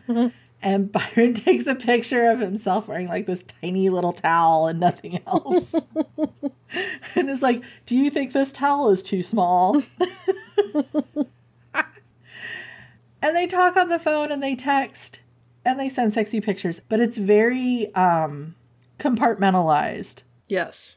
All the communication is in this friend sphere, but then they're also sending sexy pictures. And then they're not talking about the sexy pictures at all. Yes. While this is going on, Jeff tries to contact Winnie. He wants to meet up for lunch and apologize, and Winnie ignores him. Good job, Winnie. And back to the whole community manager thing. This is the whole reason Winnie started this whole thing with the social media relationship challenges. She still hasn't gotten an interview, and she's been waiting to be interviewed, and she asks Amelia about it. Amelia says, oh, don't worry, it's fine. Winnie isn't feeling really good. She's kind of like, I don't know what to do. I'm starting to second guess diversifying my content. Why did I count on this interview? It feels like it's been too long. So she starts applying to a bunch of different other possible jobs because she does need a side gig so she can pay off her student loans. And while she's out window shopping, trying to make herself feel better, she runs into the drama teacher from her school who congratulates Winnie on having the science fair funded. And there was a private donation at the last budget meeting that was discussed. And apparently the science fair is now funded for the next 10 years, along with some other stuff. And Winnie is like, what the crap? I didn't know this. And now it's time for Winnie to go to New York. Amelia and her boyfriend Elijah join her on the plane. Winnie is planning to stay in the same hotel as Byron in her own room, and Amelia and Elijah got like an Airbnb or something. But their accommodations fell through, and so Winnie says, well, you can stay in my hotel room. But the hotel room turns out to be itty bitty bitty tiny, tiny, tiny. Oh my God. Like they can't even close the door with the three of them in there. Yikes. Byron shows up, says he'll handle it, don't worry. And then he and Winnie go off, and Amelia and Elijah go off, and they'll meet up later for dinner. Byron tries to book another room or maybe a bigger room for all of them, but everything is booked. And he gets Winnie to agree to stay in his room, and Amelia and Elijah can have her room. And his room has a bed and a couch. So he says he'll sleep on the couch, but Winnie's like, no, I'll sleep on the couch. It becomes a thing later. Don't worry. They meet up for dinner. It's wonderful, but eventually Byron is getting overstimulated. Both Winnie and Amelia can kind of tell this. And so Amelia concocts some reason for him and Winnie to dip out early. Byron tells Winnie thank you for rescuing him from the noise and the people. And he kind of seems surprised that she's okay with that sort of thing. Like she's all, oh yeah, no, it's fine. I get it. And he doesn't expect her to be okay with it. And he seems kind of grumpy about it even more than usual. And he says, you should expect more from me. When they go back to the hotel room, they watch a movie and she wants him to lay his head in her lap again so she can play with his hair, which was cute. Mm-hmm. At first, like, he lays his head in her lap and she's like, oh crap, oh no, should I really do this? And he like grabs her hand and puts it on his hair. Like, yes, you said you were going to play with my hair. Play with it. I expect it now. She falls asleep while they're watching the movie. And when she wakes up, she's in his bed and he's sleeping on the floor because he doesn't fit on the tiny couch. He's not really asleep. And she says, you need to sleep in the bed. And she basically orders him to sleep in the bed with her instead of on the tiny couch or the floor. And he's like, well, if I sleep on the bed with you, then I will touch you. And she's all, that's fine. He's all, no, I will touch you. Like, touch you. It's okay. Get in the bed, damn it. So they're in bed cuddling. He says to tell him what she wants. And this is really what she struggles with. Saying what she wants. Advocating for what she wants.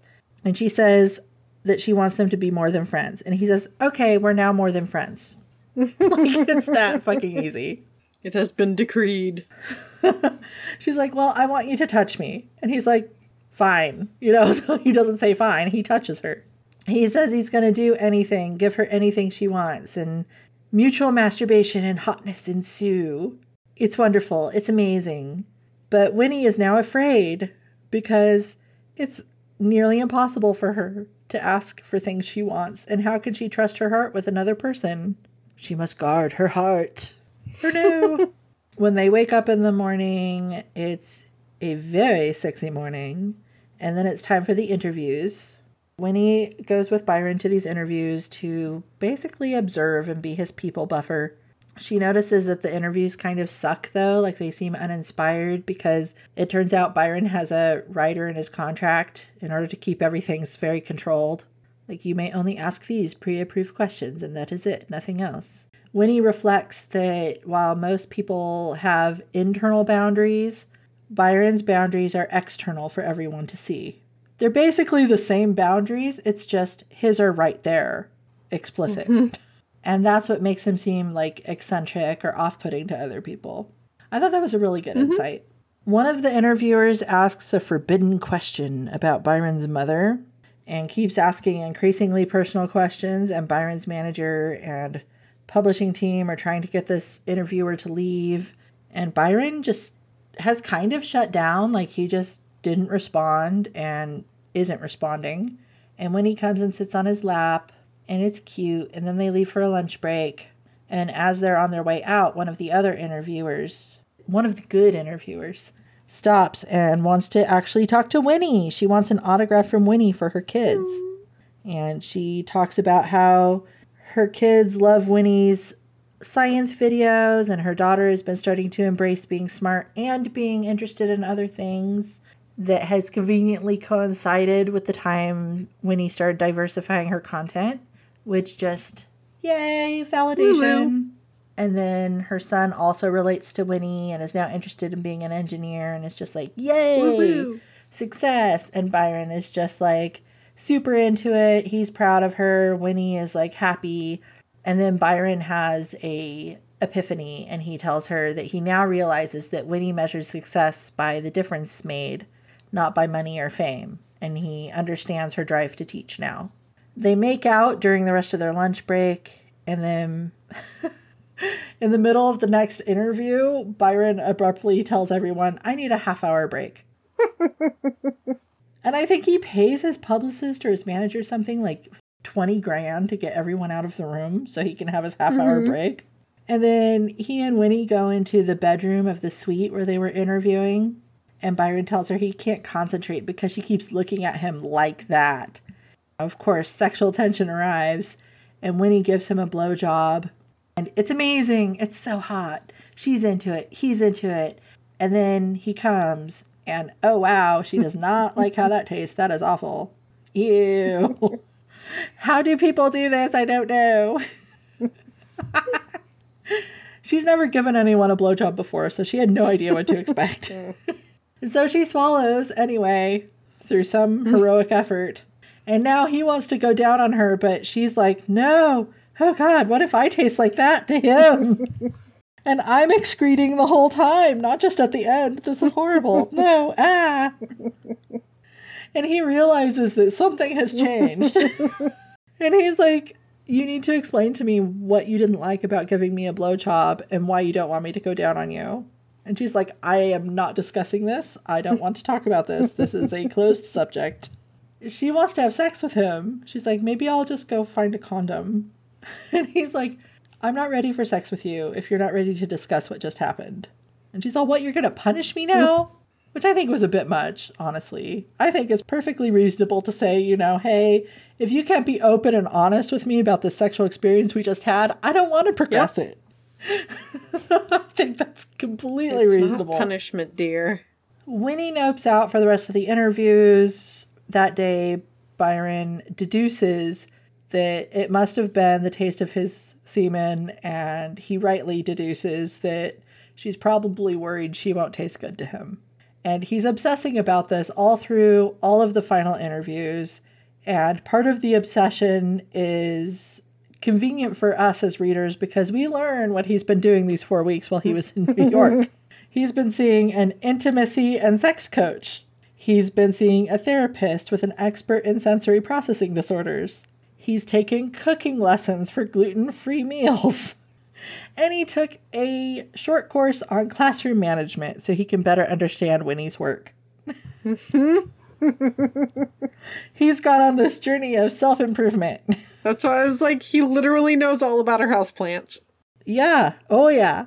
He goes to find Winnie, and as he's heading out, he gets stuck in the elevator with the nosy interviewer from before, and he's kind of off-put and rude to the interviewer, and the interviewer is totally baiting him. Yeah. And then after that horrible interaction, he goes and hides to calm down and then goes to the hotel room. It's now been 45 minutes since the last interview. Winnie is in the room. She's calm. She's chill. She sees he looks upset. She offers to cuddle on the bed. And then Amelia calls. And while the phone is ringing, Byron sees on the computer that Winnie has been applying to other jobs. And he finds out that Winnie didn't get the interview yet for the community manager position that she wanted. And Winnie's is like, everything's fine. It's fine. It's totally fine. Don't worry about it. It's fine. And Byron's like, I don't understand why you're dismissing your feelings. Why? Why are you dismissing your feelings? It is obviously not fine. Why didn't you tell Amelia about this? Amelia would have helped.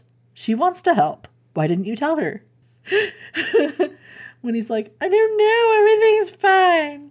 I'm going to answer the phone. Amelia says she's calling because she just discovered that Winnie's not on the final list of candidates, and she's going to take care of it, and she wanted to let Winnie know. And Winnie's like, no, it's fine. I was never interviewed, Amelia. It's okay. It's totally fine. And Amelia hangs up on her. Byron says that it's not a bother to ask your friends for help. He's still stuck on it. And then he finally realizes it's not him, it's her. Winnie has been trying to manage everyone else's feelings. Mm-hmm. He gets it now. He didn't need to be better for her. She was trying to manage him. He suddenly asks if she's in love with him, and she tries to deflect. And he says, that is the problem right there. I want you to expect things from me. And he says, quote, if you're not willing to bother Amelia, your closest friend of 6 years, who has proven herself countless times, how can I ever trust you to bother me? And Winnie finally says that she wants to be honest with him, but what if, when she's honest, he doesn't want her anymore? And then he says that she's unwilling to risk anything for him and leaves. So it's very similar to the night he was drunk and she came and took care of him, and he laid everything out there, but then they had the talk about it, and she wanted him to participate in the conversation, and he just wanted her to give him an itemized list of her side of it. He figured his side was already something that happened. Mm-hmm. Winnie's crying because Byron left. Amelia arrives. Apparently that's why she'd hung up. She finds Winnie crying. Winnie says, Byron told me he loves me, and I am not worthy of him. I'm an emotionally stunted scaredy cat who doesn't trust anyone or expect anything out of life except disappointment. And now he's gone, and I don't even care about climate change. And if I trusted him, if I'd been honest and asked for what I wanted, if I'd been brave, then I wouldn't feel like this.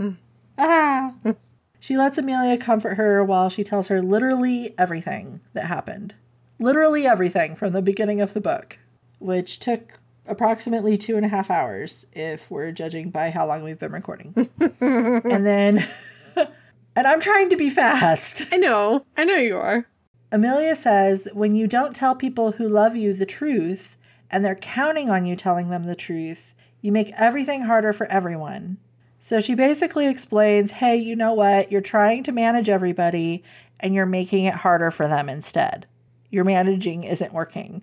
And she's like, I always have your back. And when he's like, I don't know, because you're going to move out with Elijah, and then where will I be? And Amelia's like, dude, when am I moving out with Elijah? I didn't tell you that I was going to do that. I would never do that without considering how it would affect you. I would never do that without telling you. I would, like, dude. And then when he's like, I'm sorry I didn't trust you. And then Amelia says, Winnie, I'm sorry your aunt and uncle taught you that no one can be trusted, that the only person you can count on to be good is you. But they were wrong. Don't let them rob you of believing in other people. Very good advice. Mm-hmm. Winnie goes to bed. The next morning, she texts Byron and says that she wants him to come back and give her a chance to make things right. He doesn't answer right away, and so she's like, you know what? That's fine. I'm going to take a shower. And in the shower, she gives herself this big old pep talk. I'm going to be the new Winnie. I'm going to ask for what I want. I'm going to do the thing. I'm going to be good. I have improved myself. Woohoo! I have made a choice.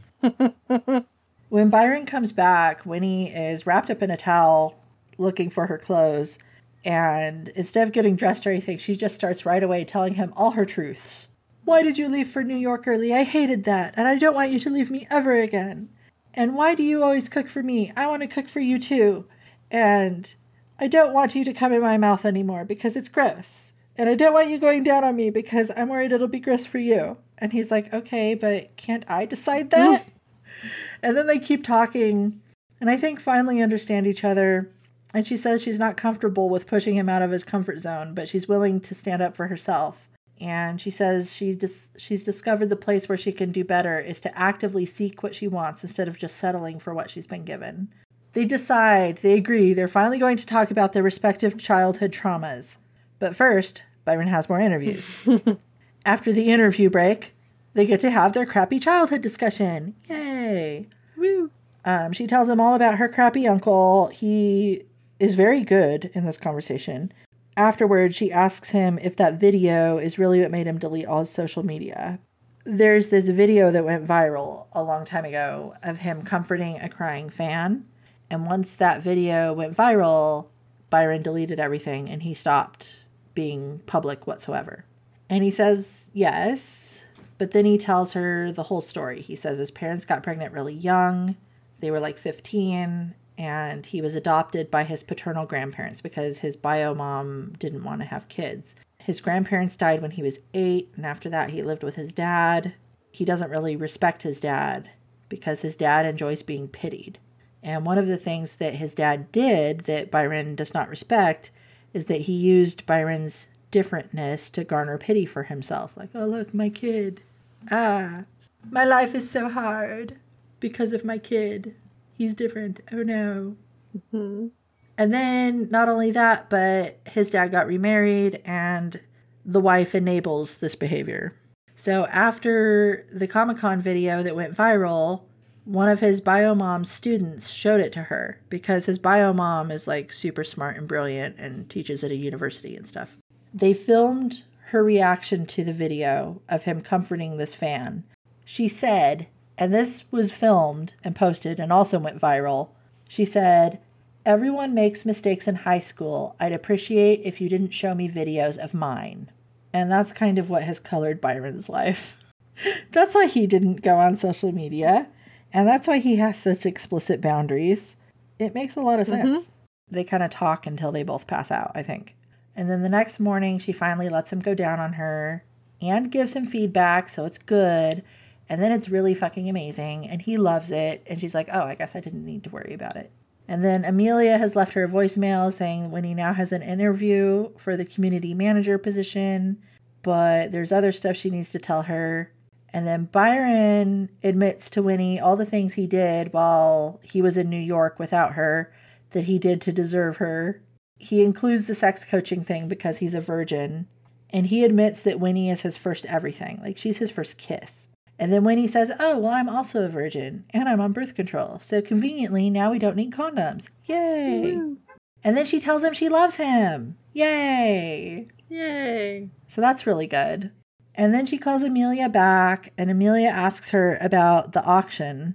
Oh, Byron's publisher donated those books to the school for that auction to fund the science fair, and his agent wants a quote about the funds and what they'll be used for. And Winnie's like, that's not good. Because earlier she had made Byron promise not to help her with the funding. But Byron found a loophole because technically it was the publisher who donated the thing. It wasn't him. She feels betrayed, but also, like, not really. She's just kind of annoyed. And then Amelia tells her, oh, yeah, and then there's this other opportunity to do a partnership with this cosmetics company. That's actually better for you than the community manager position. So, yay, you have opportunities now. And now it's time for the awards ceremony. On the way there, Winnie confronts Byron about the donation thing. And it basically boils down to, hey, when you promise me something, you need to keep your promise. And he's like, no, you're right. I'm sorry. And now everything's fine. So it turned out to be not a big deal. And then we get an epilogue. So 7 months later, we find out that the rude interviewer had turned their 3-minute elevator ride into an article that denounces Byron as entitled and talentless. And Byron is now being interviewed by the nice interviewer that wanted the autograph from Winnie. And it's an exclusive that Winnie basically talked him into. And he's also doing a meet and greet for the people who bought the books for the auction at the school. And we learn Byron joins the Stardew Valley Co-op. Everyone compares him to Sebastian, one of the characters in the game, which is totally accurate.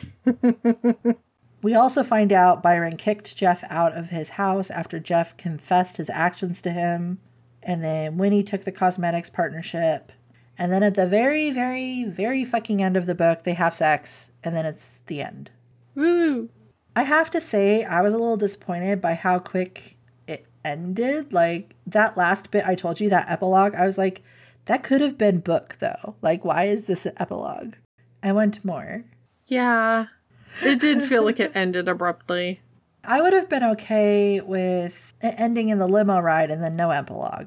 Adjusting how much space was given to other things to have that be sooner. Yeah.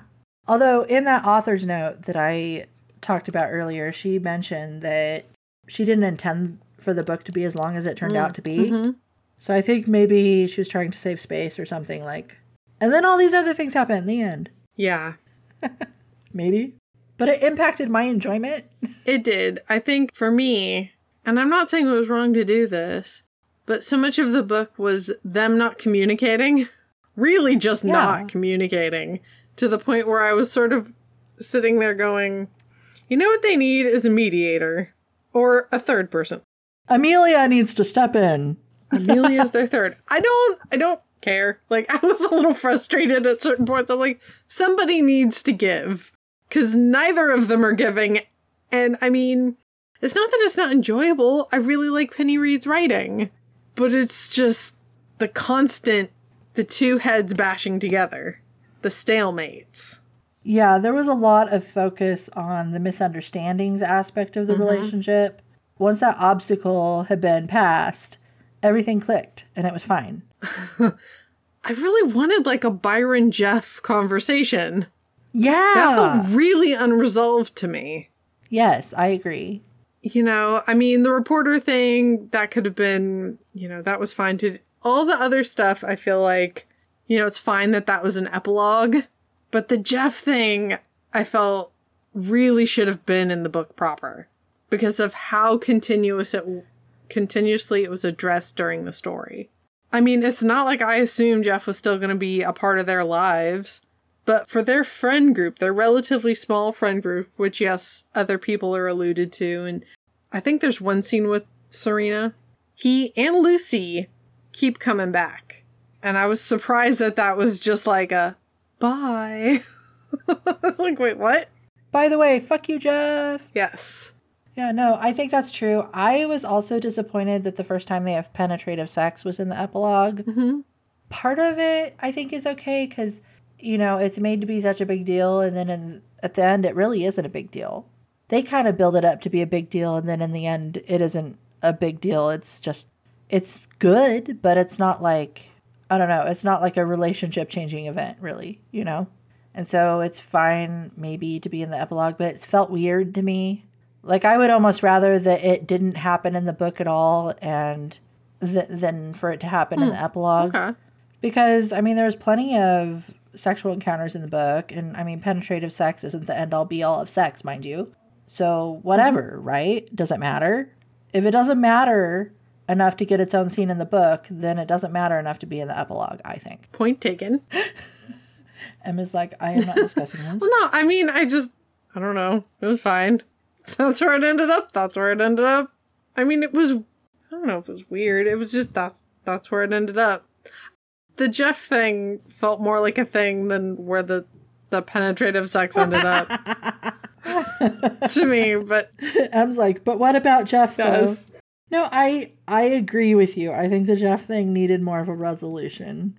Absolutely. And I think it impacted the story more than where the penetrative sex ended up. However, this is a romance book where they have sex. Why was it in the epilogue and not in the body of the story? That's just my point. Pennywise! How was the audiobook? So the book was narrated by Cielo Camargo and Patrick Boylan. I felt like they represented their characters well. So it was well narrated. Were you happy for their happy? I was happy when they finally started communicating. Yeah, I mean, I feel like they'll be yeah, I'm happy. It's fine. Is the miscommunication trope a bit much for you in this book? It was a lot. I felt. I'm happy for them. Yay! For sure. I think that those two crazy kids are going to make it. I think so too. I think they're good for each other. Yes. It's believable. We didn't get a whole lot of couple time where they're settled. Mm-hmm. But I think we got enough about them and them together and their chemistry to be able to intuit that, you know, this was really probably the only major hurdle they had to overcome. Yeah. Which is the two completely opposite communication styles. Yeah, they balance each other well, and they'll be good for each other. So let's rate them. How do you rate Winnie? I rated her awesome. Me too. She was well depicted. I liked her aspirations. You know, she felt real to me. And yes, she could be irritating, but that's just because I was like, please say what you want. Please open your mouth. Just say something. But did you relate at all to that feeling of like almost being gagged? Like, I would rather die than have this thing come out of my mouth. Yes. I think that was the feeling she got about expressing her wants. Yes. No, it was relatable. I found that really relatable. Yeah. Just because a character can get on my nerves, that doesn't mean that they're a bad character. That just means that they're real or realistic. Yeah. And yes, it adds to the frustration because you're just fucking say it. Spit it out. I don't know if you've had that experience, but where you're literally like, just say the words. to yourself. Make the words come out of your mouth. Let them be moderately, at least, articulate. Like, Usually it's either I have thought excessively about this and I will never say those words, or I need to say those words, so I'm going to say them now. Here you go. Cope. Here are the words. Do you need a blanket? Enjoy. So what about you? What's your assessment of Winnie? I thought she was awesome. I really liked her character. I agree she was really well-rounded. I really liked her focus on STEM and women in STEM. I thought that was really cool. A cool thing to have in a book. And even though she was a teacher, the focus was really on that. And so we had a fun, interesting, less stereotypical heroine, I think, maybe. Yeah, less stereotypical in some ways, but stereotypical in others, because I think a lot of heroines don't want to say what they really want.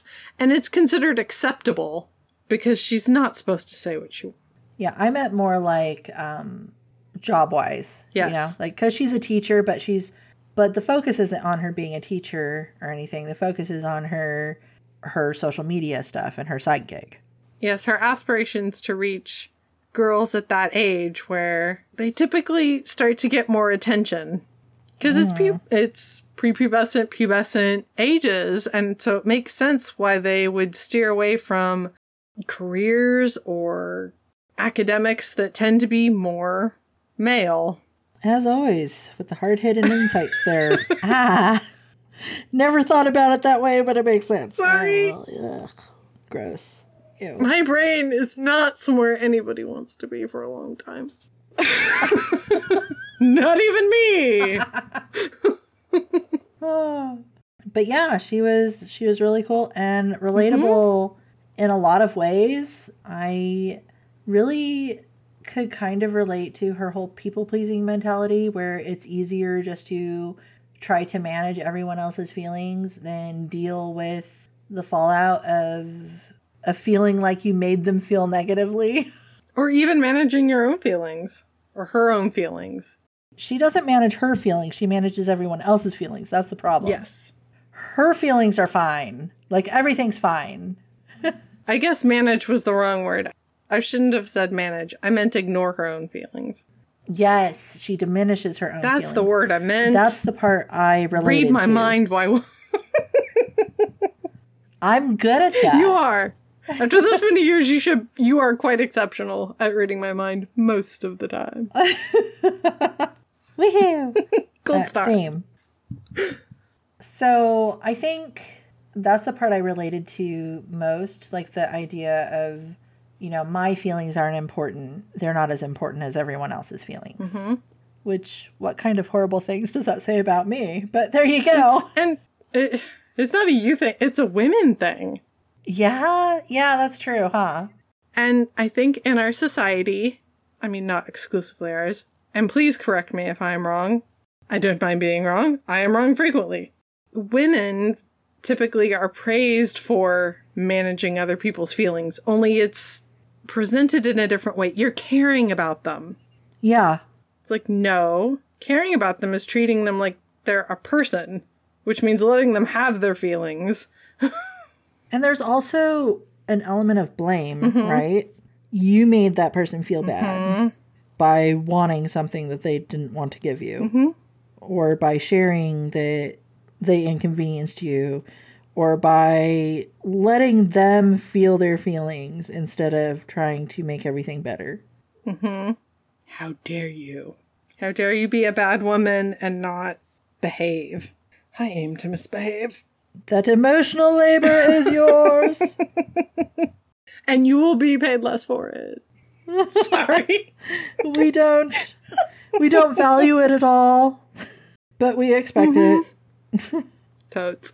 Yeah, no, totally. All right, what about Byron? I labeled him awesome. Yay, he doesn't like labels. Bad you. Well, too bad he's getting stuck on his forehead. Deal. Cope however you see fit, buddy. He will, don't worry. I'm not worried. He asserts himself. I'm not worried. Yeah, I mean, it's sort of along the same lines as Winnie. Like, he came across as a person to me. So, yes, frustrating sometimes, but it's because he's realistic. And he, too, like Winnie, there were things that he didn't want to pay attention to. But when they were brought to his attention, he addressed them. I freaking loved Byron. I thought he was amazing. Yay! He was awesome. He was Grumpy Pants. Mm-hmm. And you know how I feel about Grumpy Pants, as I always say. His underpants were grumpy sometimes. And delicious. But he was also very well-rounded. Mm-hmm. Ooh, well-rounded. Multifaceted. Ooh, faucets. No. I found him very relatable as well. So I appreciate when there's a character that I feel like, oh, the writer peeked in my brain. Wow. Oh my. It's dark in there. It's a little spooky. Yay, spooky. It's fun. It's like, oh, I feel seen, you know? And I think that's a big thing when you're reading. You know, it's nice to feel seen sometimes. Yes. I think that he was done really, really well, and I love that he carried a torch for Winnie and had that pining element to his character, and yet he was kind of disgusted with himself for it too. Yeah. It was sad and cute.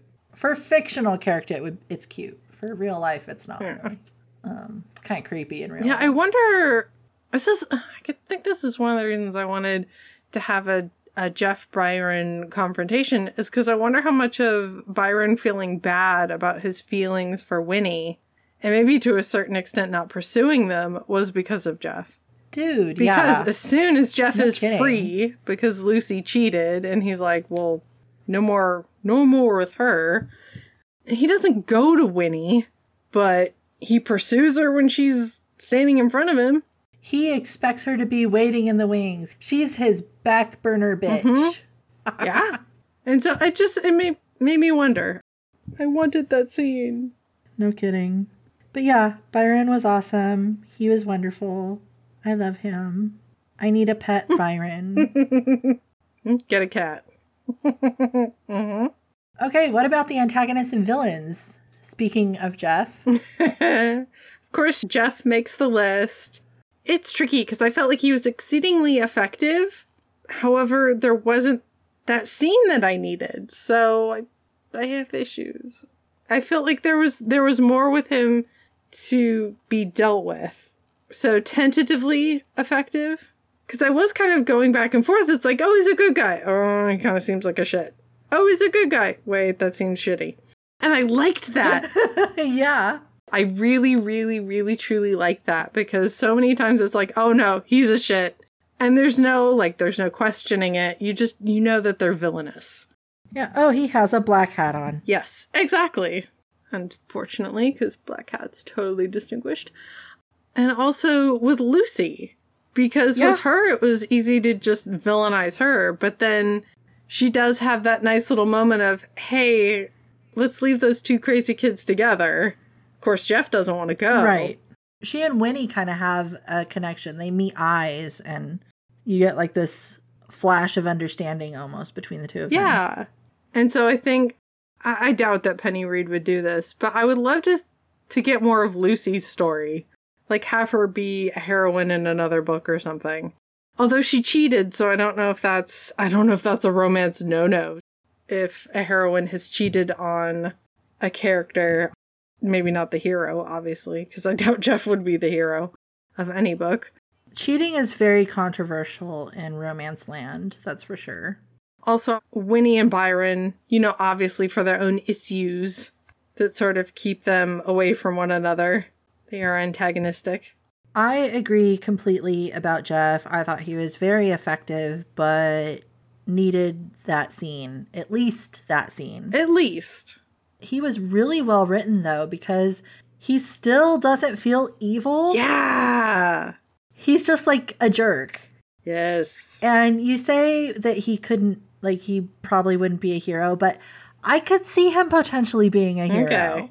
It would have to be like late, like let's say Penny Reed turns this into a series. Mm-hmm. His book would have to be like book 4 or 5 or something. Okay. We'd have to have more Jeff in the sidelines. More growth. Yeah. And same for Lucy. I think she could be a heroine for sure. Because she obviously had some sort of issues due to all this anger and everything. Mm-hmm. Yeah, she cheated. That is extremely controversial, the cheating. But I think if it's done right and it's not on the hero of the book, it's probably okay. Probably. Yeah, I'm curious about Lucy because I know she was really frustrated when they had their dinner party. I would have been pissed off too. Exactly. If my significant other invited people I didn't expect. Like, oh, by the way, you have extra guests I didn't tell you about. Yeah, and maybe Lucy picked up on the fact that Winnie had at least a crush on him. Yeah. What the F? You invited this woman who... Yeah, a little jealous or possessive. Exactly. Yeah. It makes total sense. I mean, certain things, it sort of depends on the gathering. Like, sometimes you want only certain people to be there, and some things are more open. But that's really a discussion that needs to be had. But yeah, I didn't feel like she was a villain in that moment. I was like, Jeff, dude, no, you tell when more people are coming. Or talk it out or something. Jeff was just, I freaking love the character of Jeff because I hate him so much.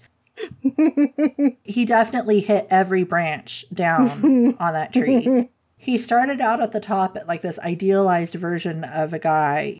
Oh, he's just like a male version of Winnie and likes all the things she likes and does all the things she does. And oh, of course he'll help her and he's cute and funny. And oh, wait, no, actually he's kind of weird because he groped her and he kissed her and doesn't follow the instructions. And oh, wow, he bailed on her? Oh, okay.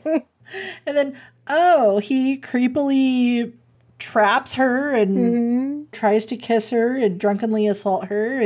And then there was that moment with Byron where he's just getting on him about how he's not normal enough for Winnie. And so, like, dude, wow. Wow, you have hit literally every branch. Every single one. You are slime. Wow. May I put some salt on those wounds, or would you like to do it yourself? But we didn't get the thud on the ground. Yeah. Oh, that's an excellent way to put it. Yes. And we don't know why Byron kicked him out. I mean, we assume it's because of the thing with Winnie, because Jeff told him what he did with Winnie. Like, he confessed. Byron does mention that Winnie did eventually tell him. But I want Byron to kick him out because he's an asshole. Yeah. Anyways, so yeah, definitely Jeff. I thought he was great as a villain. Lucy, I didn't really see her as villainous. She was just kind of Jeff's significant other, and we don't really know anything about her. No, I mean, she was maybe be light villain in the beginning when we liked Jeff. When we're like, oh, he's the male Winnie. We may have been like, ooh, what's her deal? Eye her with suspicion. But yeah, by the end, definitely not.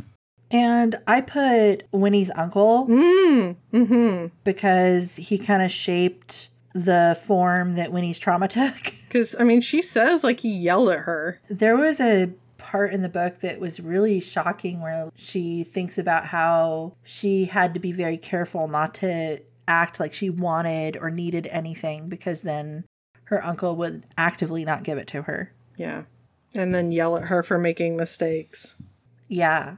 So I found him effective even though he wasn't present on the page. He was present in Winnie's life as part of her character. Yeah, he's present in her behaviors. And then I put Byron's bio parents because they inflicted trauma upon Byron. The mom, less so, although she is kind of the bio mom because she's kind of really horrible how she responds to that video. But it kind of makes you wonder if that's where Byron gets his behavior from. Because maybe.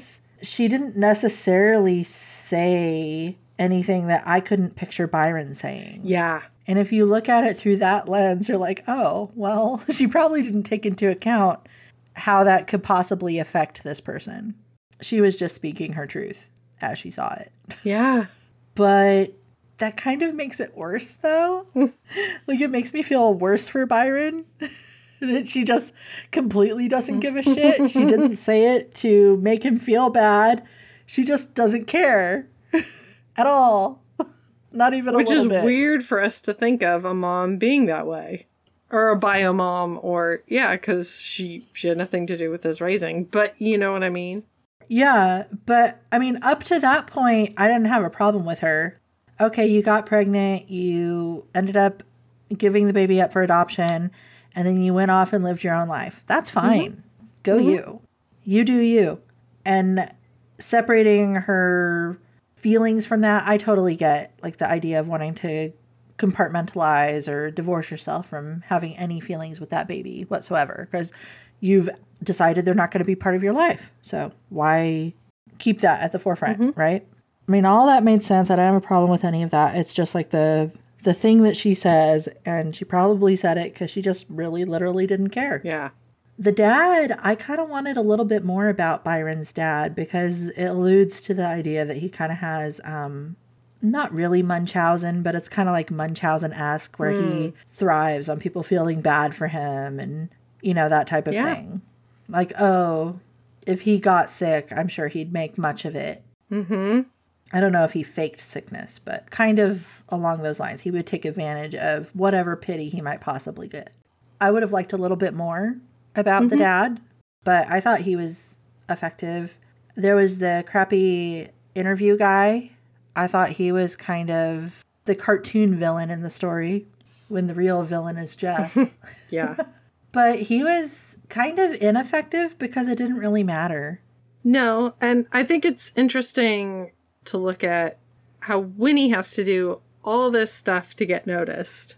And where Byron, it's like he can behave exceedingly rudely, but it's fine. And granted, there's lots of things at play, not just gender, professions and whatnot. Right. I think that character was less of a villain and more used as a way to expose his backstory. Well, his backstory, and then also how Byron would handle being confronted by it, to expose Byron feeling overstimulated or whatever during the interviews, you know, something that would cause that to come up. And then also give him a reason to need to chill out and space out, because he takes that whole, like, he literally chills. He goes and chills in the service kitchen, I think. He does. He's cold when he comes back to find Winnie, because he's been in the fridge. He literally went to chill. Yeah, he went to chill. And so I think it gave us an opportunity to see kind of Byron's self-care, but I kind of feel like we could have had that without this character. He didn't really seem to serve any other purpose. Yeah, maybe. So how did you rate the book? I gave the book a 4. I really liked it. I was very entertained. I also gave the book a 4. Initially, I wanted to give it a 5, and then as I was getting ready to mark it on Goodreads, I was like, but the thing with Jeff. Oh, Jeff, you really are villainous in so many ways. But I freaking love Penny Reed. It was so good. I know. Every page was beautiful. She's a dependable one for me. Is it bad to rate lower because you want more? No, because it means you didn't. Why did you stop writing? It's based on enjoyment, right? Yeah. So if you're left wanting... That is what we agreed. And we do what we agreed. We do try. Just like Byron says. Life, but we do try. Well, did you feel romanced? I did. Of course I did. Because Grumpy Pants. How can one not feel romanced by Grumpy Pants? You sound so reluctant about it, like... Yeah, no, I thought they were great together. They had really good chemistry. I liked the whole thing where Winnie interpreted the chemistry as, this is uncomfortable. And then there was that talk she had with Serena, I think, where Serena's like, yeah, no, that's like the best part though. When he's like, I don't see that, no. And all the cuteness with, like, when we get into Byron's head and, like, how he's just so obsessed and... I really liked it. I thought, yeah. I did. What about you? Did you feel romanced? I was charmed and entertained, but not romanced. Why? I like Penny Reed's books. I got what I wanted. Why not, though? I don't know. I just didn't. Yeah. Oh my. What else have you been reading? Well, I'm still reading. I'm about 3 chapters into The Demon Haunted World by Carl Sagan. And it originally published in 1996, but the audiobook that I'm listening to was published in 2017. And it's narrated by Carrie Elwes.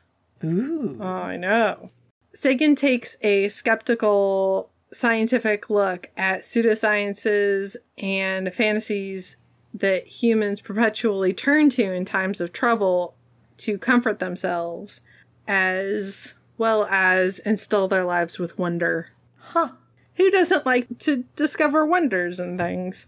But I want them to be real and provable. I know, some of them I'm like, but I want it to be real. I appreciate that it isn't, but I want. Which is probably why I write. And he gets it. Like, it was interesting because I'm not very far in, like I said, chapter 3, where he talks about getting inspired by the 1939 World's Fair. It's interesting to read about his personal experiences. And he gets it. He understands wanting to find wonder. However, he wants the wonder to be real. So do I. So science, which is, the knowing. The science isn't the knowing. The science is the trying to find out. Yes. That's what I was, as I said it, I was like, nope, correct myself. Yes. Is the way of finding out. The testing.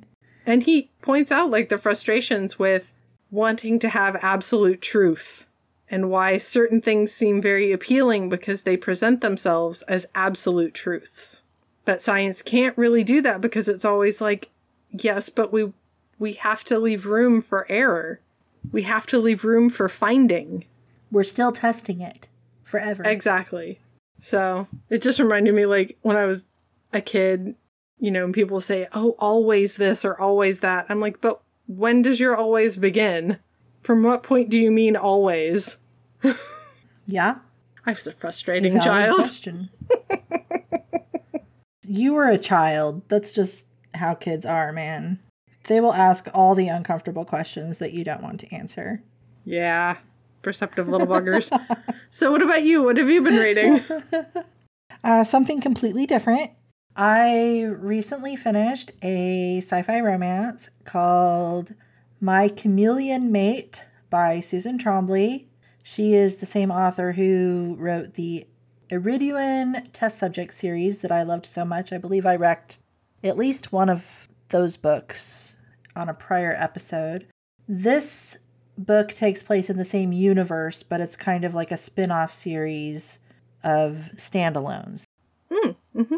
And in this book, a human woman is on her honeymoon with her husband, who turns out to be an absolute jerk. Yee. And she ends up trying to leave her honeymoon early. Is his name Jeff? No. Okay. But it could be.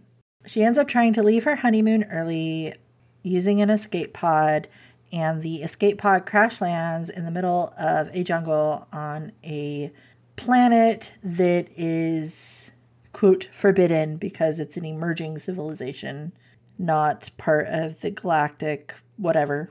While she's crash landed on this planet, she's trying to survive, and she finds someone's campsite, and she steals the food and water from that campsite. The campsite belongs to a chameleon-esque hot alien dude who hunts her down, essentially, because he's curious, and then finds her and basically helps her. Yay? There's a communication barrier, so if you like that, that's in this book. I like that. There's the, exposure to different cultures, the survivalism aspect, which I like. And then, of course, their relationship slowly builds over time, and they fall in love. But then her husband shows up. Oh. Whoops. Dun, dun, dun. Uh-oh. It's really good. It was cute. I really liked it. I like basically everything that Susan Trombley writes, though. She's one of my go-tos. It's good to have those. That's it for this time. Check out our website, romancemepodcast.com, for show notes, other episodes, and our upcoming reads, and subscribe on Apple, Google, Amazon, or Spotify, or come find us on Twitter at RomanceMeCast. Speaking of Twitter, were you romanced by Byron and Winnie's story? Let us know what you think. And of course, join us next time when we discuss Am I the Asshole? A modern... No, Jeff is.